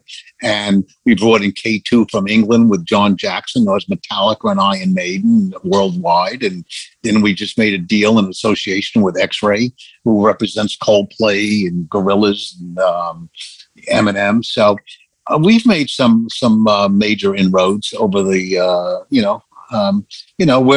we're not trying to be, we're not trying to be CAA, but we've made some, I think, some very calculated, smart, intelligent moves with some great people. So who are you trying to be? We're trying to be prepared. I mean, I one time, I believe ultimately that, if there was ever, just like in the philosophy of, which we started this interview out, and we talked about the A artists being compromised in the agency world because, the artist didn't want to pay for the same services or similar services twice. And I felt that the only way that if you're going to be threatened or your business is going to be threatened, then you may have to get into the promotion business. And why should I lose an artist to somebody that I've developed and have a relationship with? I have a foresight because I just don't have the money to go compete. So by now having a lot of, agents that have relationships with their artists, that, that kind of at the same time, as much as we're building an agency business, we're building, we have the accessibility. If we needed to be in that space, we can be in that space. We can play in that space if we have as long as we have the resources. It's not necessarily where I'm going, but it's a possibility. Okay, so you're saying theoretically, if you want to go in the promotion business, Ron has deep enough pockets to support you. Ron can. And, if Ron shows that's, hey, Ron's available for an opportunity. There's some great opportunities. Now, as long as it works out with others, we don't need that. But if it didn't and our business was threatened, then I think we got to step up to the plate. And I think and I think to be aligned with others and hey, and if I can give my artists the same opportunities as somebody else, why wouldn't you want to stay with me who you already know? So you're saying there's room for more competitors at a major scale beyond AEG and Live Nation, if necessary. If the agents now if the agents don't want to promote, the agencies don't want to promote, well, that's their choice. But I think that's the only way to eventually neutralize the game. I mean, otherwise, you're always going to be the tail wagging the dog.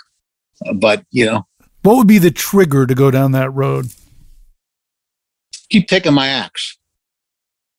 If I can't compete with you, and I'm gonna, become somebody that was making, 7 figures a year and be reduced to a small sum of money, you're now costing me my income. You're taking my living away. So how am I going to protect myself? I got to compete with you. And why do I want to give up these primary relationships? Because you have the resources that I don't have. And yeah, maybe agencies don't want to take risks. And I understand that, but that's the game you're in. And how did you convince Marsha to come with you? I think what we offered is I think Marsha can be an independent within an organization. She's Marsha doing her thing, but she also has us, and she has a bigger picture and other players when she wants to. And she doesn't have to have us when she does. She's she's an independent and a part of a bigger picture. So she can draw from our resources, other experiences, what other artists are doing, but she's able to run her own business. So your CEO, you essentially never tell her how to run her business. No, I don't tell her. I share with her. I talk to her all the time. We share information. She'll bounce things off of me. I'll bounce things off of her. We're friends. But I don't tell her what to do. Okay, and with the English company, what's the history there? Same thing. I mean, it's like I think our philosophy is we want to give everybody. We want to encourage the entrepreneurs and the star agents to be star agents. We're just giving you an umbrella with certain resources that you can extract from. So we really encourage. I try to avoid all the politics. I mean, listen, it's not my business, but at some of these agencies, you'd be surprised how many unhappy people there are. People who are miserable politically. It's a mess. And it's not out there, and there's a lot of honesty about that that's not out there, but there's a lot of very unhappy people. And a lot of people stay there out of fear, comfort, all that kind of stuff.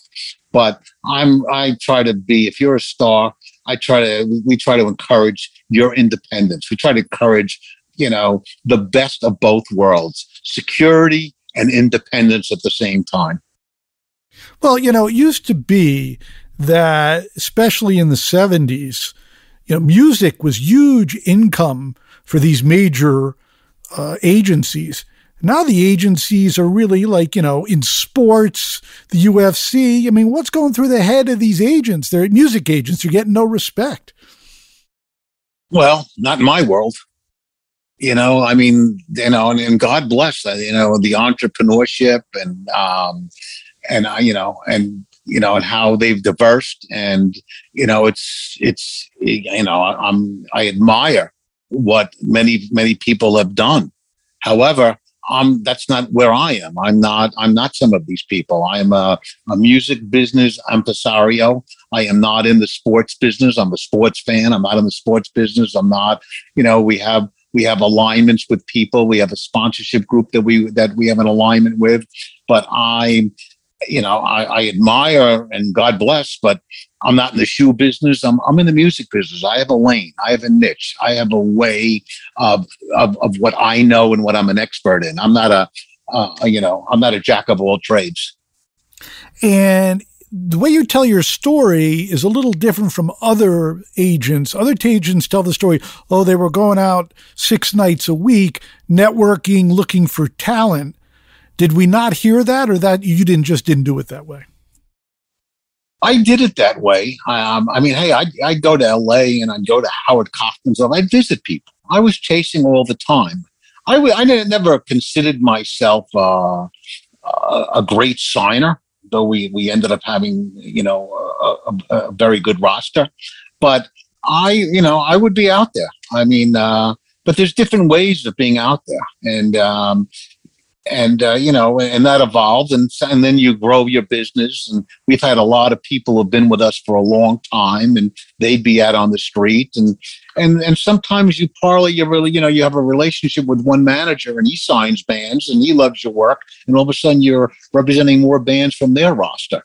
So there's just many ways to obtain a roster. And there are some agencies, let's hire 50 agents and see what sticks to the wall.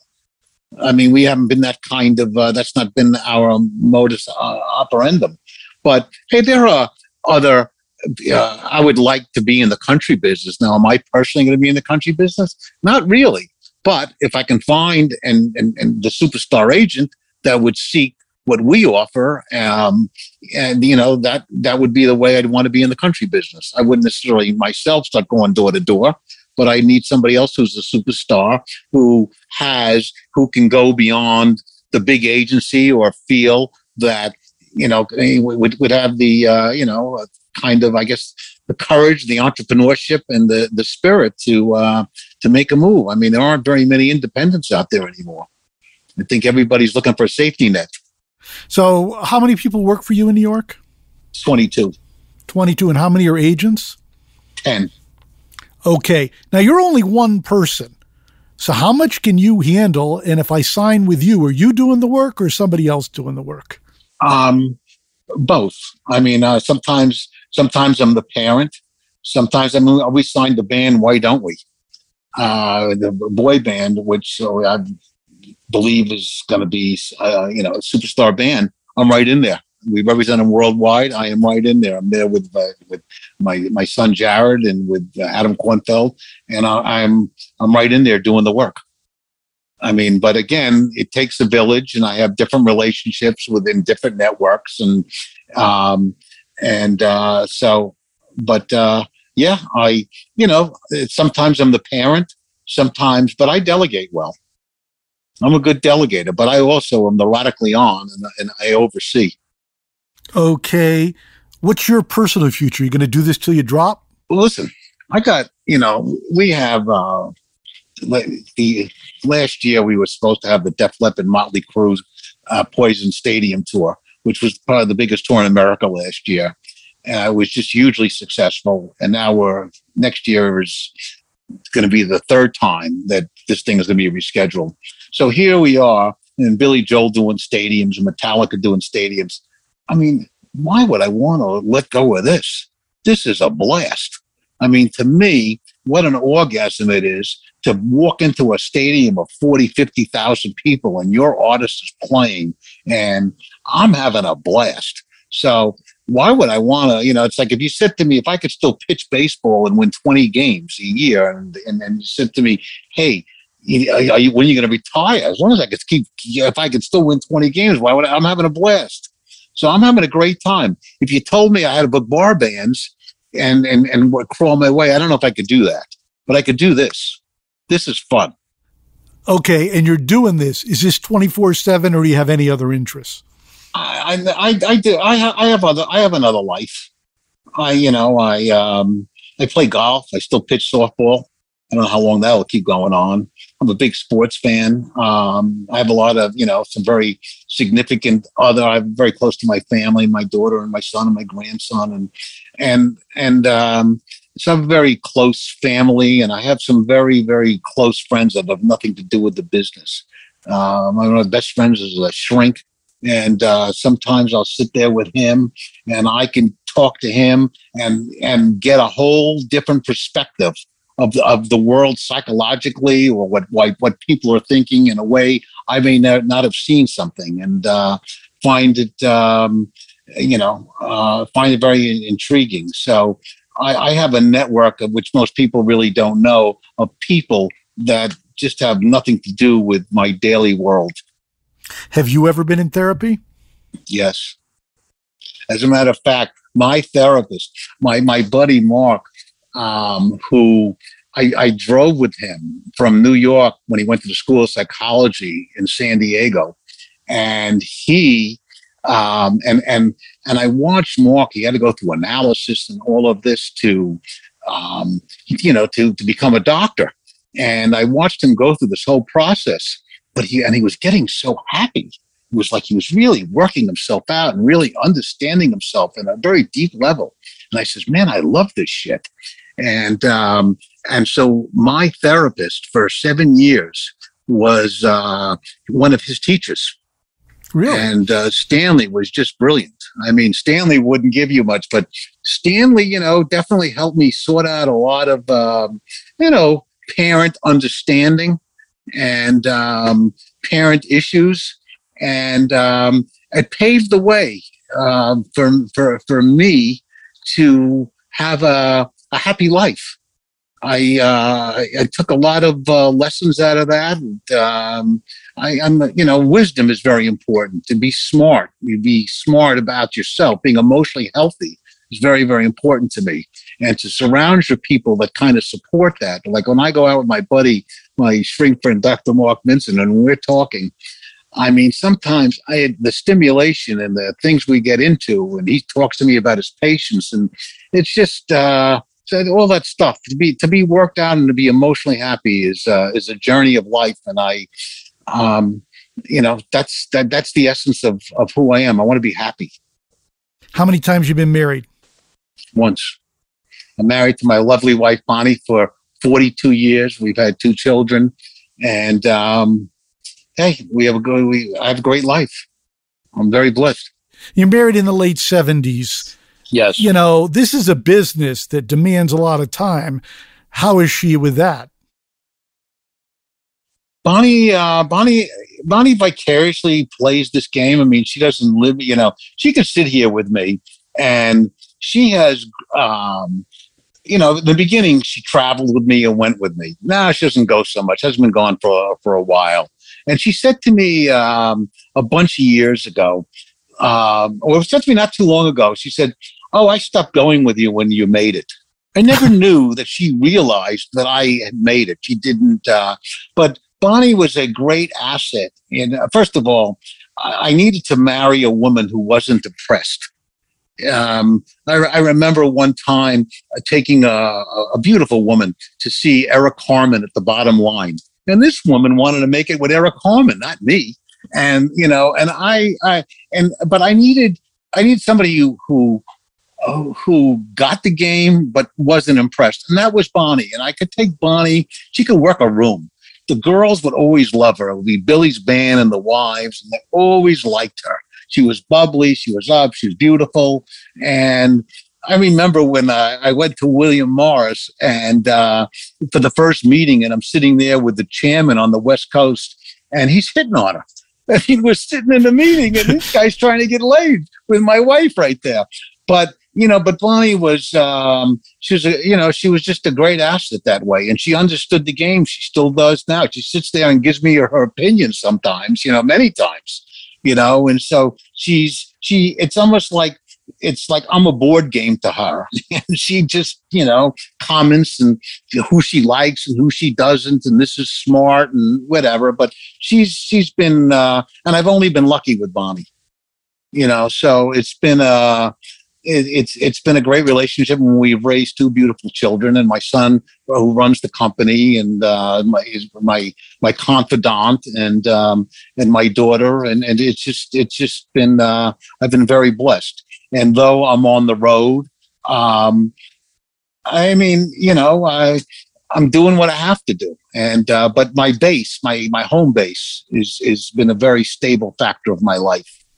How'd you meet Bonnie? I met her promoting concerts at SUNY New Paltz. And we had a guy who was our box office. Our box office was, you walk into the entrance of the main building, and there was a booth, and we were selling tickets for Poco, Zappa, Judy Collins, and his girlfriend was Bonnie's roommate. And one day we had a party after the Poco show, and I saw her, and I walked in with my buddy Corky, and it was like, oh man. So we had a kind of a rocky courtship for a few years, but then we got married in 79. And, and I look back at the pictures of us, and I go, man, what a great choice I made. Was she hot? But she's still hot, but she was really hot. But anyway, that was important to me. She was intelligent. She was beautiful. And she was a great mom. And that's really what she wanted to do. But when the first few years of our life, if she had a career, she would never have been with me. We would never have been together. We would have been apart. So, there's good and bad sometimes when your wife works and doesn't work. But I kind of encouraged her to follow my path, and she did. And, so we had a lot of experience together. We went around the world. We went to Australia and Israel and Japan, and took our son, and we did a lot of the road, and eventually, I'll tell you one thing that was very funny with Bonnie. When she knew it wasn't for her, when I was representing the Beach Boys, we went to Buffalo, got there, checked into the hotel. 4 hours later, do a day show. Gone, Bonnie, come on, we're leaving. We have another show tonight in Toronto. She goes, "This isn't for me," and, so.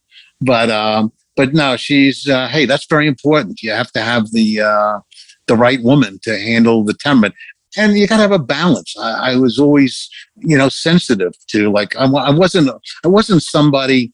If I was a road manager, she could never have made the marriage work. But as an agent, I didn't go on the road for 3 weeks. Maybe if I went to Australia, I'd be gone for a week, but I didn't go. That wasn't that way, and I didn't want that. I mean, there are a lot of people when they travel, it's like it's the circus. It's goodbye to your family. I didn't really have that. I had that at times, but never goodbye. I didn't see it for 2 months. It wasn't like that. Wasn't what I wanted.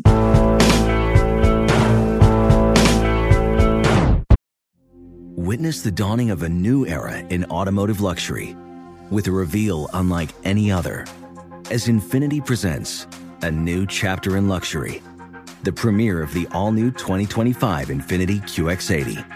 Join us March 20th live from the Edge at Hudson Yards in New York City, featuring an unforgettable performance by Grammy and Academy Award-winning singer, songwriter, and composer, Jon Batiste. The all-new Infiniti QX80 is unlike any luxury SUV you've ever seen. Smart enough to anticipate your needs, even before you do. Every line, curve, and detail was thoughtfully crafted, so everything for every passenger feels just right. Don't miss it.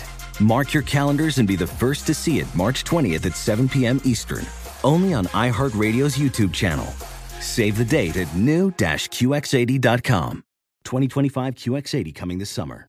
With Lucky Land Slots, you can get lucky just about anywhere. Dearly beloved, we are gathered here today to... Has anyone seen the bride and groom?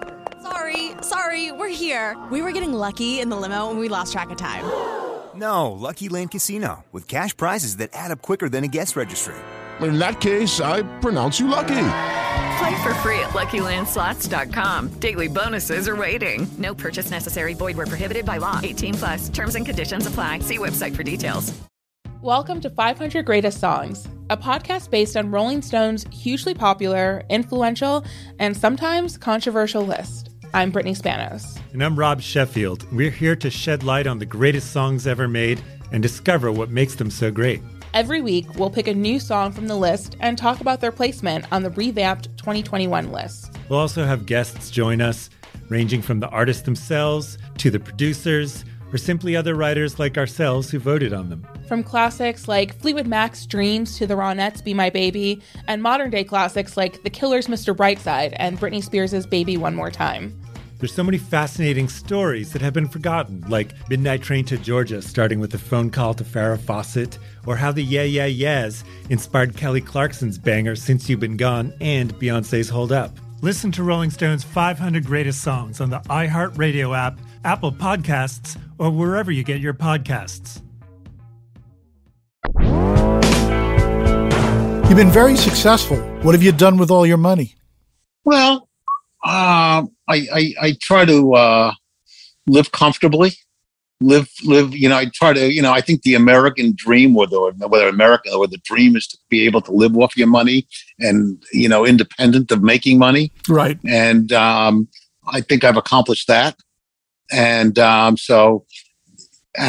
just try to really, and it's not like I have so much money where I can buy a baseball team, which would be something that I would enjoy. But it's most of my money, just helps me live my life. That's all. It's just gives me a lot of freedom. I mean, I make good money now, and I have a good lifestyle. But nothing. Just preserving myself. We invest in certain charities. I take care of certain people. I have a brother who's schizophrenic since. That needs help and care. So a lot of my, some of my giving is taking care of my family in different situations. And so. Okay. Now, you had hard times at the beginning. There are people who are successful and it's all show and they don't count their pennies. On the other hand, there are people who never forget where they came from. Where are you at? Like if you say, okay, it's a gig. Yeah, I'm not flying commercial. Let's hire a plane. Where are you on that continuum? As far as, I would always choose to fly privately when I can, especially in COVID times. But, it's some of the things that I've obtained materially, I would never work for them. I would never bust my ass to have a Bentley. Or if it ended up happening by what I did, great. But it's not like I would work for a car, or I never worked to make money. And I'm going to try to be rich. I never thought of that. That was never my goal. My goal was, everything that happened to me was more of an outgrowth of me just doing my job well. And then I had to learn about money. But it wasn't, I never was somebody who had, this is my dream. My dream is to have this house or to own this place in Florida. I never thought that way. It was just what came out of the success of doing my job well. It was never thought about that. Let's assume you're on vacation. You on the phone? Yes. Okay. Yes. I'm 24/7. I'm neurotically on. This is a business that nobody needs you. I mean, it's a luxury business. And if you're not available, you think I can sit there and get a phone call from a manager or and somebody and my response is, I'm sorry, I'm on vacation. And when I started, I swore that nobody would outwork me. Not that I would never lose my job because of my effort. And that still maintains. And as long as I want this, which I still do, that's what it takes. This is what it takes to keep it together. I can get an email at 10:30 on a Saturday night with an offer. Am I responding right away? No, but I'm ultimately I'm in the game, whatever it takes. That's, I like my Sundays. I love Christmas. I love, certain holidays where I don't think I'm going to be bothered. But, there are sometimes there's more that goes on a Sunday that goes on a Monday, Tuesday, Wednesday. There are certain people that are communicating differently. So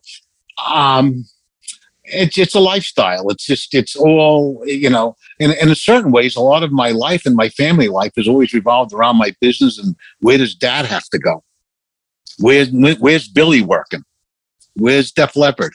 The younger generation in the agency business and a lot of businesses can do everything via email. Older generation is all phone. Where are you in that game? I am probably, I do phone, but I do a lot of email.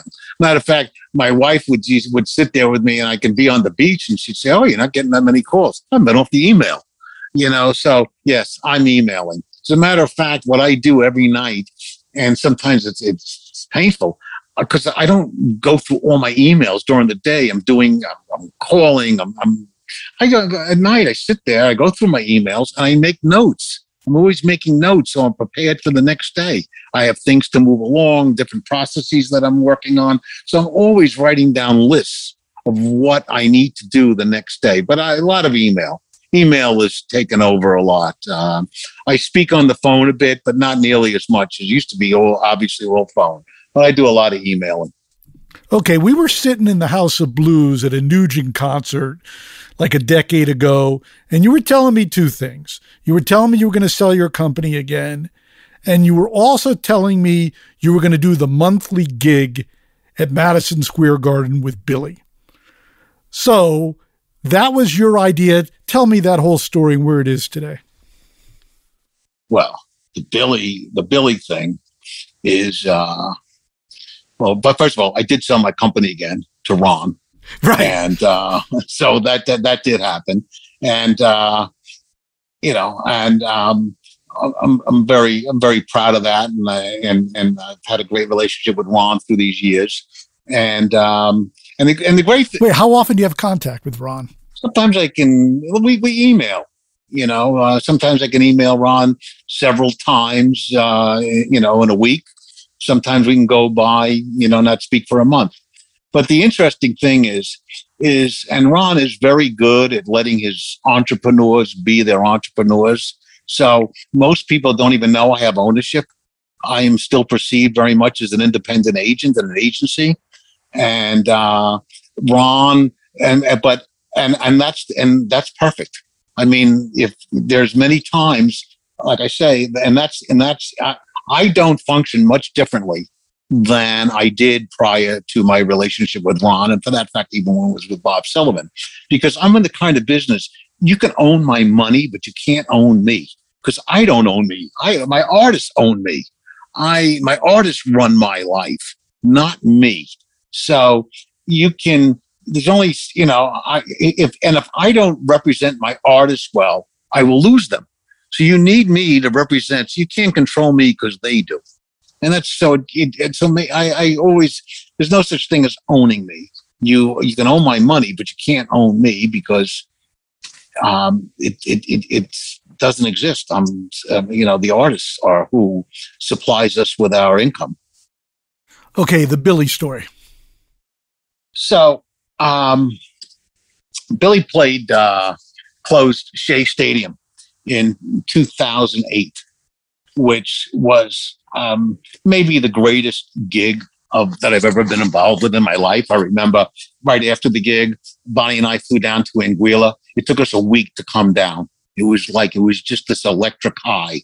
I mean, it was, whether it was Steven Tyler and Don Henley and John Mayer and it was just a Roger Daltrey. It was just a who's who. And the funny thing about that is the Mets had come to us, and and they wanted us to play the year before at Shea Stadium, and because they wanted McCartney to close. And I said, we're only playing Shea Stadium if we close. So, and if you don't get McCartney, you got nobody. and about, I don't know, 6 months later, they came back and said, you can close. And ironically, McCartney did close because he came to Shea Stadium and, ended the concert with Billy doing Let It Be. And I saw her standing there. And I remember on the way home, Dave Howard, who was the Met executive at the time who we made the deal with, he gets on the phone with me and says, hey, Dave, you got your cake and you ate it. Billy closed and you got McCartney.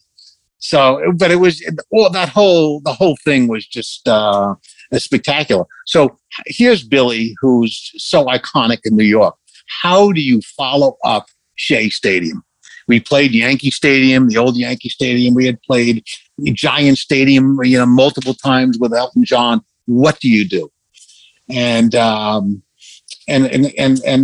one night, I was in Turks and Caicos with my family and with Jay Marciano, who at that time was president of the Garden and now obviously runs AEG. And out of that dinner evolved the idea of doing a once a month thing. And it didn't happen for a couple of years later. I remember Jay and we actually had a deal in place. And when we did it, and then the Garden, and Jay was now no longer there, and the Garden came and they talked about making Billy a franchise, and the Knicks and the Rangers. And I believe we would sell out 12 the first year, which was in 2014. That I believe, because in 2006, we had sold out 12. And I think the record at the time was The Dead had sold out like 13, or Bruce or whatever. And so the idea, once we went on that, we would sell 24, 2 years, once a month. And we sell 19,000. We sell the whole building. But the idea that we could possibly sell 24 was just amazing to me. Well, we did it. We sold out to 24. And now we're up to 70. We're up to 73. We actually have 6 shows that have been rescheduled that were supposed to take place since the virus. So we're really up to 79 when we finish next April. We're starting this again. Billy returns to the Garden November 5th. So we have been at the Garden for 7 years. I mean, we've seen people go through college. We've seen people go from high school, they graduated. We've seen people have children. It's, we see, hey, you watch 7 years go by. And we are now up to, like I say, we finished the 79. He'll be up to his 80th show. There's something like 130 something lifetime, which I've been to every one of them. And it's a phenomenon. And I remember Billy saying to me at one point, are you sure this is going to work? And, it did. But I tell you the truth, as proud and as excited and first of all, it's so amazing to have an artist that you can represent. You can dream all you want, but I have somebody that can do it. I mean, that he's capable of doing that. He can actually draw. That's, so the fact that Billy can do this, and it's always been my philosophy. I always wanted to do rock god things that confirm who you are in the world. So if you are playing stadiums or doing what you do at the Garden, it's rock god. That's who you are. That's and that you can do this these kind of events is very, very rarefied air. And so I always look to do that. I always look to prove who we are and who he is, to show who he is. But one of the proudest things is that I am of him and his career is that he's a stadium act. I mean, we weren't a stadium act. I mean, this guy could sell a stadium anywhere, and it's whether it's Kansas City or Buffalo or Green Bay, and that with no hit record, but it's all a testament to his body of work. But the idea that in the last 8 years, we went basically from an arena act to being able to play every stadium anywhere is just, that is what I am most proud of, that he can do that. And that becomes that existed out there, and that's where he went, and we were able to do that with nothing more than his catalog is a great testament to him, and it's something I'm just so proud about. Is he still into it? Oh yeah. I mean, he's Billy doesn't get ever too high and too low, but yes, I think he's very proud of it. I mean, as Rapinoe said in his interview, something with you are what you can sell and what venues you can play. And hey, I do certain things because others can't. I mean, we played in Kansas City, the first show at Kauffman Stadium where the Royals play baseball in 38 years. I heard that. I couldn't wait. What a hook.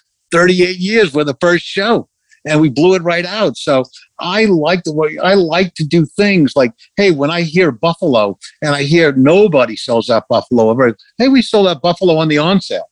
I mean, I like to do things. We played Fenway Park 7 years in a row. We played Wrigley Field 5 years in a row. We played Citizens Bank Ballpark 6 years in a row.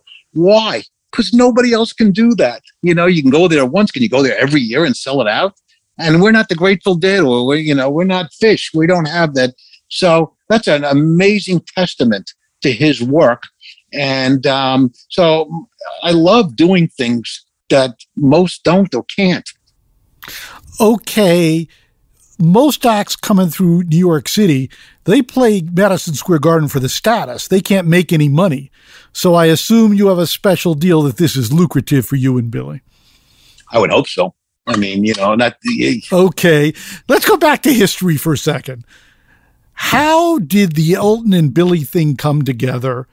And I know Billy needed an operation. Why did it never happen again? Well, it came together. I'll tell you, I remember one night we were in Toronto and I'm saying, hey, Billy, let's do some stadiums. And we were, when he was like, well, I don't think it's a bang for the buck for the fan. We got to give him somebody else. We should put something together. So we're all sitting around and we came up with Elton. And I said, okay, hey, Dennis, why don't you call Elton's people? So I call Howard Rose out of the blue, and this is exactly how the conversation went. I go, Howard, would you be interested in going out with us? And Howard goes, there's a pause on the phone, and he goes, how many nights do you think we could sell out Philadelphia? That's Howard. And we sold out 3. And that's exactly how it started. And actually, it was so unique in that, and I love Howard Rose. I mean, I do. He was such a wonderful partner through the whole process. And he represented Elton with the passion that I represented Billy. And we were equal. And there was never, and he never, and we were both, and we had arguments and all kinds of stuff, but he was as genuine to Elton as I was to Billy, and we were kind of both in the same position, and it was great. And we played stadiums. The tour, I remember, started in '94 in San Diego. Bill Silver presents, and it was just an amazing. And today you couldn't put it together because they don't need each other. Financially, you can't afford it. What can you do? You can double the prices. You can't. It's almost economically not possible. Okay. Unless worldwide, who could sell more tickets, Elton or Billy? Worldwide. Am I announcing a reunion tour? I mean, No. Not. I'm just asking. No, when you put the tour together, okay, I thought Elton was a bigger act. We're not talking. Forget the music. Let's just talk selling tickets, okay? But now at this late date, it looks like Billy's the bigger act. One thing like I always believed with Billy, he was always an underdog. He never got the notoriety that Bruce, Michael Jackson, a lot of artists, Elton, Billy was kind of, he just won quietly up until the early 90s. He was the number one selling artist in America behind the Beatles. And, now he hasn't put out a record since 93, but Elton, I would say probably at that time worldwide, I mean, we had a lot of exchanges. There were different cities and different countries. I mean, Elton played a lot more England, and his touring was different. He'd play in many different kind of venues. It wasn't like Elton was just touring stadiums throughout Europe and then we came along. He would play all kinds of different venues and things that Billy would do. So I think at the time it was it worked for both of them. They both could. It took them up a level. We kind of, in the Billy world, we did the arenas, we did the multiple arenas. We needed to go to another level. And it wasn't like we were necessarily having a hit record. This was the next level. And hey, listen, a lot of artists emulated that package. That was the home of two of the greats. And, you'll probably never see it again. At least, you can never say never. I know Billy and Elton are still close or still communicate to each other. But it's just, they're both, both doing amazing at this time. I mean, Billy was, Elton now on his retirement tour has done spectacular business. And Billy, hey, quietly has done amazing. I mean, Billy this is what you aspire to be, is what Billy Joel is doing. Okay. 2 best shows you ever saw. Led Zeppelin at the Fillmore East when I was 19. I was sitting in the 7th row, and they were headlining for the first time in America, and they had to prove it. That is still a memory. I mean, it was like the greatest 4 musicians I've ever seen. Robert Plant was the ultimate front man, sexy, he shook his jeans. I was a guy who, I had just like this guy. I mean, it was like, wasn't my thing, but, every girl wanted to fuck him. And, Page and Bonham and Jones, it was just incredible. And, Billy at Shea Stadium was as great as it can be. Bruce at the Bottom Line. I saw Bruce at the Bottom Line in 74. And I'm talking about the year before Born to Run. Yeah, Bruce, when it was an amazing moment that here was a guy playing this 400-seat club, and he was breaking around the world as a superstar. And it was like all coming from this little club. It was just, so that was probably an amazing moment of watching an artist being celebrated in this bar that was now becoming a worldwide phenomenon. But, Billy at Shea Stadium was, like I said before, it took me a week to come down from that. But Zeppelin and I was a major Doors fan. I saw the Doors multiple times in my in my life, and it was Jim Morrison was a very big influence. You know, who was actually one of the great influences in my life was Terry Knight. Really? Terry Knight in the Pack? Oh, Terry Knight. But wasn't he a crook? Well, I can't speak for what he did internally, and but he took a band, and in those days you had to either be from England or San Francisco. You had to, you had to get radio play. You had to be hip. And he took 3 guys from Michigan who got no airplay, who were supposed to be uncool, and they became the biggest band in the world. They sold out Shea Stadium in '72, faster than the Beatles. And his campaign, I mean, I emulated, and I still do. And I remember one time, Chef Gordon and I, when he was talking about the Alice Cooper campaign, we talked about Terry Knight. But I emulated what this guy does, what he did, and I still use some of the things that he did. He'd buy 6 pages in Billboard or Cashbox in those days with pictures of the guys, and I would go, and I was one of those at the time.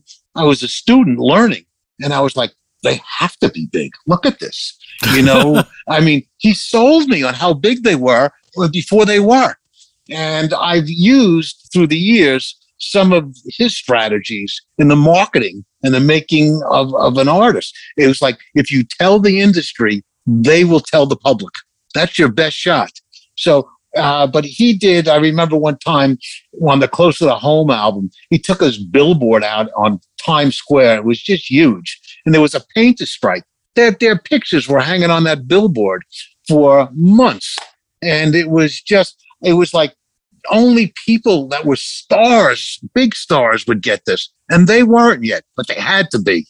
So he sold me, and I bought into it.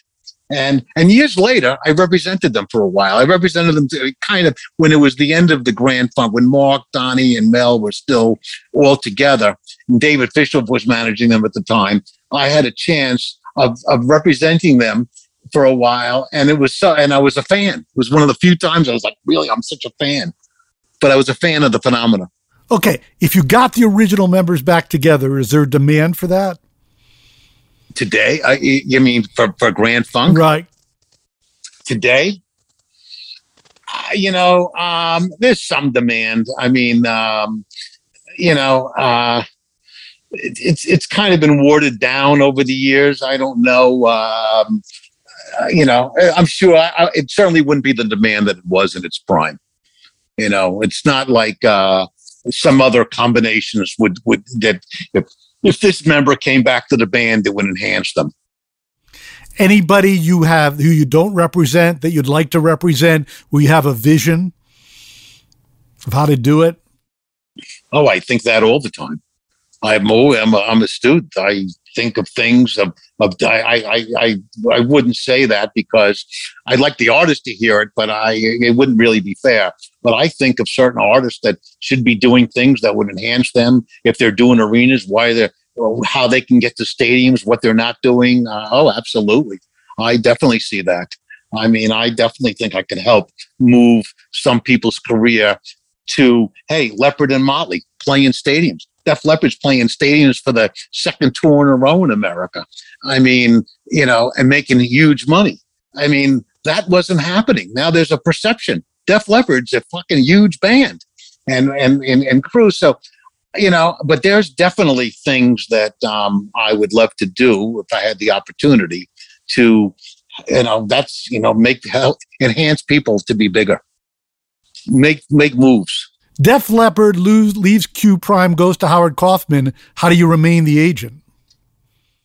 I used to go to L.A. when you said to me earlier, you said, did you go on the street? Did you go to clubs? I visited managers, and I used to visit Howard, and I didn't have any clients with him, but he would see me, and then when Leppard left and went to Howard stayed with me.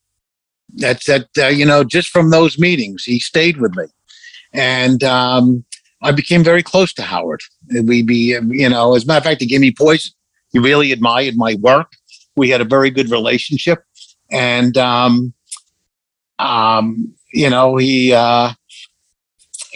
was fortunate. I could have lost it at that moment, but he stayed with me. That's as simple as that. And then when he passed, Mike Kobayashi, who's done a great job with the band. Everything's, Mike and I have a great relationship, and he's helped elevate. I mean, Howard, rest in peace. He'd be sitting here rooting Mike and me on, like, you guys have done such a great job taking the mantle to the next step, and we're so proud of it. On that note, I think we're going to end for today. This has been wonderful, Dennis. I wanted to do you because you're open and honest. You hold no punches. Thanks so much for taking the time. Bob, a lot of fun. It was nice listening to myself tell all these things because I never do. But it was cool. I had fun. Thank you, Bob. Till next time, this is Bob Lefsetz.